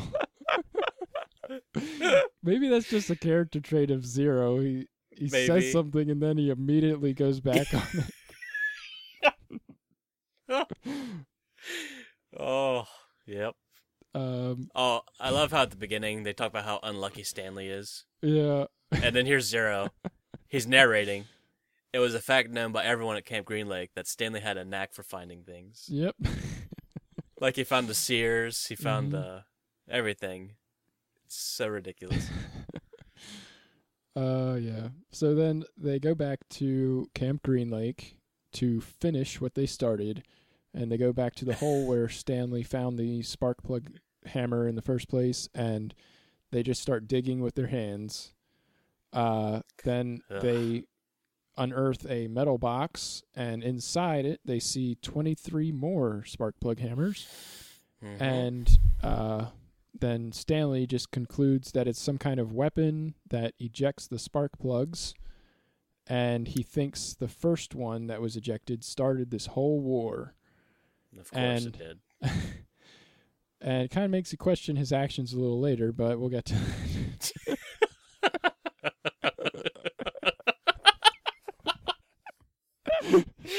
Oh, yes. But yeah, so Mr. Sir stumbles upon them and tells them to get out of the hole. And then the warden comes up as well. And Mr. Sir is about to shoot Zero when he suddenly flinches and falls face first into the ground. Mm-hmm. And you see one of the spark plug things sticking out the back of his head. So apparently Stanley's like, man, I think this thing is the thing that started this whole war. Immediately uses it with complete reckless abandon. Wait, are you sure that's how it happens? I'm pretty sure. Because I thought the way it reads to me is Stanley and Zero get out of the hole, and they're like facing away. Mr. Sir is between the hole and them. Mm-hmm. And then when suddenly there is a loud electrical snapping sound, mm-hmm. Stanley and Zero look down in shock at the back of Mr. Sir's head. And that's when they see the blade of the spark plug embedded in the back of his skull. Mm-hmm. Silence. The way I was interpreting this is the machine is some kind of AI or something. or it's one of God's coincidences that this thing launches and kills one man. But let's see. Well, I just read it. I'm reading from script directly. They never really say how big this box is, so yeah. I was just assuming that it was like maybe the size of a briefcase, and I was picturing Stanley holding it, and then before Mr. Sir could shoot Zero, he activated it, and it shot the thing into Mr. Sir's head, and he didn't know what it would do, so that's why they're shocked about it. Oh, I didn't really read it that way. I thought it just fired on its own. Because they're both surprised. Well, I guess you'd be surprised anyway if it worked. Every hammer is a wasted hammer, Stanley. No, I'm pretty sure he didn't do that. The way I read it anyway. Because then another one launches and kills the warden. Yeah, which I thought was just Stanley doing it again. But I don't know. Maybe you're right. I don't know. Either way, what happens is I'll let you cover this. The thing just, whatever that thing is, whoever's doing it, it kills Mr. Sir, and then it also kills the warden as he's about to shoot them. And then we get like a little montage with some narration, and we have the narrator's saying that he sees the connection between everything, and you see Jonathan Gaines running and Mr. Sir shooting him, which again, he says that there's no reason to shoot them when they're running because they're going to die in a couple days anyway. But, it is what it is. He just shoots everybody. I don't know. Maybe, I don't know. I don't think Richard Kelly cares what he says. I don't think so. I think in the beginning he was trying to stay close to it, and then after a while he was just like, nah, I'm just going to take this in a different direction. Yeah. I'll fix it in draft 2, I said. But yeah, then it cuts to a shot of Mr. Sir dead, and cuts to Pendanski's wife smoking a cigarette, and then her bones, and goes on and on, different stuff. Yeah. And then a truck approaches, and Pendanski gets out, and he tells them to start digging. And then they bury Mr. Sir and the warden, and Pendanski gives Zero and Stanley military fatigues. And then they leave in the truck, and the guard at the gate is actually Derek, and he lets them through. And then Pendanski, Zero, and Stanley are now on a transport ship, and then they toss the metal case in a duffel bag over the side. I guess they do say how big it is because it fits in a duffel bag. Right. But yeah, and that's the end. Yeah. I don't know how I feel about the montage. Yeah. Reading it, as I was reading it, I thought it was powerful. Mm-hmm. But then they kind of catch you up right to where they were. Yeah. Showing X-Ray dying or wrapped in the sweaters, whatever it was. Mm-hmm. I just remember thinking, we just saw this. Yeah. Which I always hate when a flashback does that. Mm-hmm. Pendanski... Yeah, Mr. Sir, Warren, Pendanski, all showing up when they do. I don't know. I just want to ask Richard Kelly, does he even really believe in God and coincidences this much? Because I feel like he writes this into everything he can. That's true. Yeah, he is a big fan of coincidence, I guess, or God. I can't tell with him. But anyway, yeah, the whole thing's just really convenient. Mm-hmm. That's good and bad, I guess, for what they're trying to do. Yeah. Derek is suddenly guard duty. I don't know. Yeah. It could have been anybody, but I guess Derek would definitely let them through. Yeah, but I mean, they're all in military fatigue, so if it's anybody, they're going to let him go. Yeah. So, yeah. I don't know. Definitely. Doesn't need to be him, except for to just save on getting actors. Get the same guy, do different parts. Makes sense. It does. Yeah, I don't know. Yeah, so I'm pretty sure he wasn't on parole at all. Yeah. Either that was an act or Richard Kelly forgot again. Oh man, I can't wait to read George Lucas's stuff. If it's just as great. All right. Yeah, I don't know. And then. Yeah, go ahead. Oh yeah, yeah. Right when they're about to leave, Pendersky says to Derek, "Laundry duty." I don't know. It's just like we just said. Yeah, I don't know. It's like unnecessary callback. I don't know. Yeah, it's unnecessary. I like how they throw it they throw the weapon into the ocean, even though it just saved all of their lives, like on its own. That's how I read it. Mm-hmm. I guess. Yeah, because you never really find out what it actually does or anything about it. And that pissed me off. That pissed me off to no end. Yeah. I don't know. I feel like it's a little bit weak of an ending. Yeah. Just because it kind of like, it's the whole thing is like, from like at least the halfway point or a little after that, you know, it starts really building up to something. And then this last like 5 minutes is just completely rushes through. Like, yeah, it's like there's this big powerful weapon that they're looking for, and then they find it, and it's like, hey, we don't know what it does. Toss it in the ocean. Done. All right, cool. Yeah. It's like, I don't know. I just like to know a little bit more about it. Yeah, especially for Pendersky, who is in the military, who I guess he knows what it is because he wants to get rid of it. Yeah, I guess. But yeah, I don't know. It's just, and they're talking about how powerful this weapon is and how important it is, and all it really comes down to is throwing knives, more or less. Yeah, apparently all it does is just launch a knife into somebody's head or chest or whatever. Sincerely from the Hammer Brothers. Like, we're to believe that this thing started the whole war. Yeah, Stanley has no basis for that. Yeah. That line. And it, like, I don't know. I feel like for this thing to initiate, like, a war where they detonate an atomic bomb and... in Dallas. Yeah. And, like, I don't know. This thing gets buried. I don't know how it got buried. I don't know how any of these people got buried because... Yeah. An atomic bomb doesn't bury things. It just leaves carcasses around. You know, like there would be a building. Brilliant. There would be a building over that gas tank and all these people. And Pendersky would surely know that the location that they're in used to be the restaurant that his wife worked at. I don't know. Right. But like apparently unless they were like separate or something. Apparently this is like a barren wasteland. But you feel like there would be some kind of ashes or rubble or something. Maybe Richard Kelly doesn't know how atomic bombs work.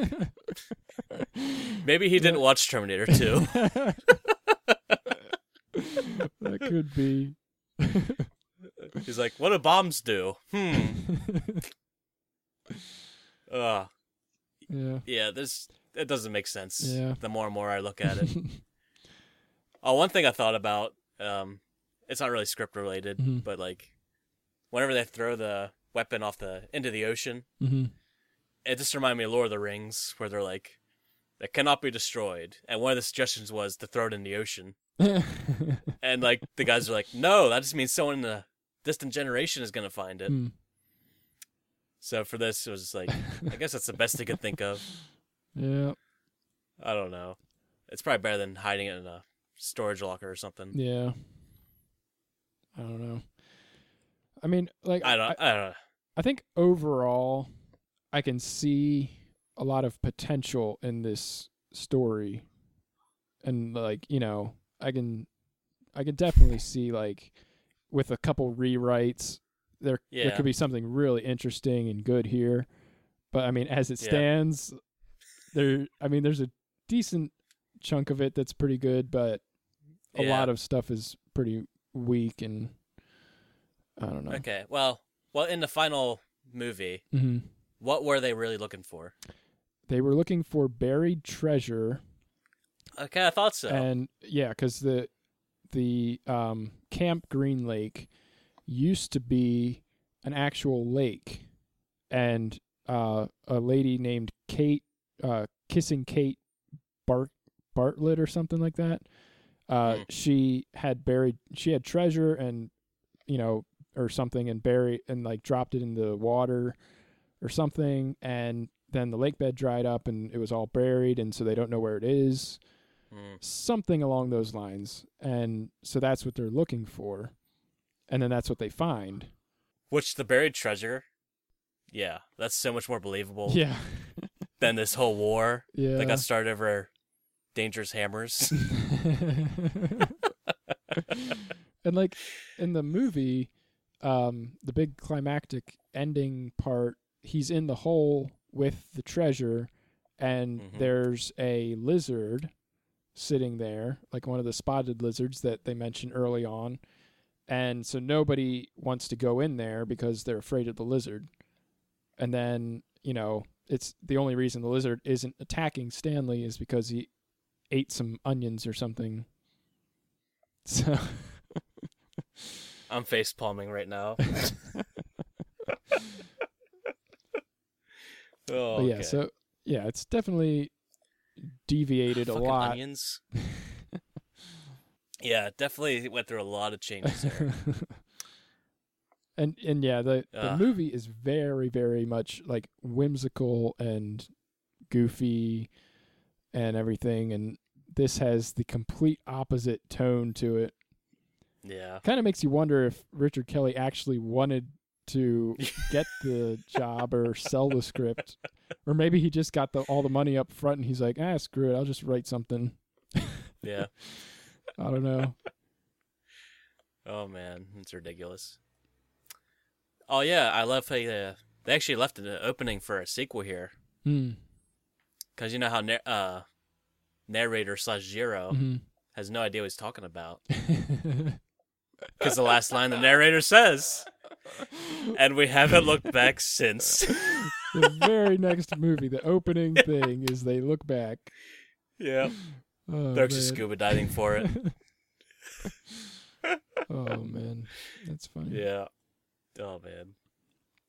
And that was it. Yeah. That's about all there is to say about that.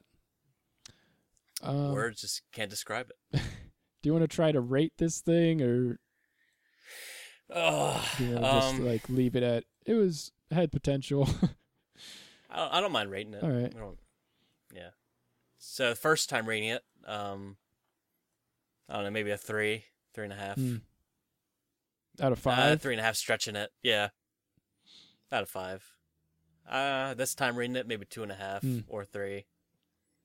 I mean, I definitely watch it. Yeah. It's definitely Richard Kelly material. Yeah, for sure. Like, I tried to watch Southland Tales like 3 times to see if I was missing the joke or something. I'm just like, you know what? I don't know if he knows what he's writing. I don't know if I'm supposed to be watching this and what I'm supposed to be feeling about it. So it is what it is. Yeah. I mean, Donnie Darko is definitely the pinnacle of his writing. Yeah, for sure. For me. I feel like that was like his biggest passion project. He probably had been working on that for a long time and probably put a lot of thought into it and a lot of rewrites. Yeah. But after that, then it's just like he didn't know what to do. Yeah. Agreed. But yeah, for first draft for this, compared to what the movie was and compared to what I imagined the book was supposed to be, it just doesn't feel like he was even supposed to work on this. I don't think so. Yeah. Unless he's like trying to make a gritty remake. Oh, yeah. The book. I feel like nowadays this might fly. Yeah. But yeah, back then, definitely not. No. Yeah, I mean. Well, what about you? For me, I would give it, as it stands, maybe a 2 out of 5. But I think it has the potential to be closer to like a 4. Definitely. Like, yeah. Yeah, so. All right, so that's probably the last time I'll read this script, and now that we've, picked it apart and everything, so. I'm glad I only read it once. I'm kind of sorry for you. At least it was spaced out by a couple years, and I had time to forget about it. Oh, okay. Okay. I just thought you meant, yeah. No. You told me you read it twice. I thought you read it right in a row. No. Making notes and stuff. Nope. I read it on Wednesday here. Oh, okay. So I think that gave me enough time to soak it in. Mm-hmm. Think about it a little bit more. Yeah, definitely, like I said, with the right actors, you could probably stretch this out to a 3.5. Yeah. Definitely, like, casting the right people can bring up even the worst writing. Right. But, yeah. Except for Michael Bay. Yeah, that's true. But no, yeah, definitely a lot of work needs the right done people, here. But it still doesn't work. Doesn't work. Yeah. I mean, for what it is, I enjoyed the read for the most part. Yeah. I mean, it's definitely interesting, seeing how it's different from what they were looking for, because this movie was made by Disney, so they commissioned him to write this, and I'm sure that they were not happy when they received this. As maybe this was his way of getting out of Disney. That could be. Like, never call me again. That could be. Because, like, he got pretty graphic with Mr. Sir and the Warden's deaths. Mm-hmm. Oh, yeah, this is definitely an R-rated movie. Yeah. Yeah, strong PG-13 at least. But I remember reading there was a gaping hole in the Warden's chest. And all I could think about was Predator whenever they killed Jesse Ventura. Yeah. I'm just like, wow, okay. Pretty sure Sigourney Weaver and Shia LaBeouf are in this. At a Disney venture. Yep. I didn't know for sure it was even Disney. I was just... That's what the tone I got from the movie. Yeah. But reading this, I'm just like, what happened? Yeah. Ugh. Definitely interesting. I'm glad I read it, but ultimately, I don't know. Don't care for it like that much. Mm-hmm. All right, so guess that about does it for this time. Yeah. So we'll have a title for you. Obviously, this will be released under some kind of a title for the podcast, but as of right now, there is no title to tell you. But yeah, we'll see you sometime later with the very first Project Red Light.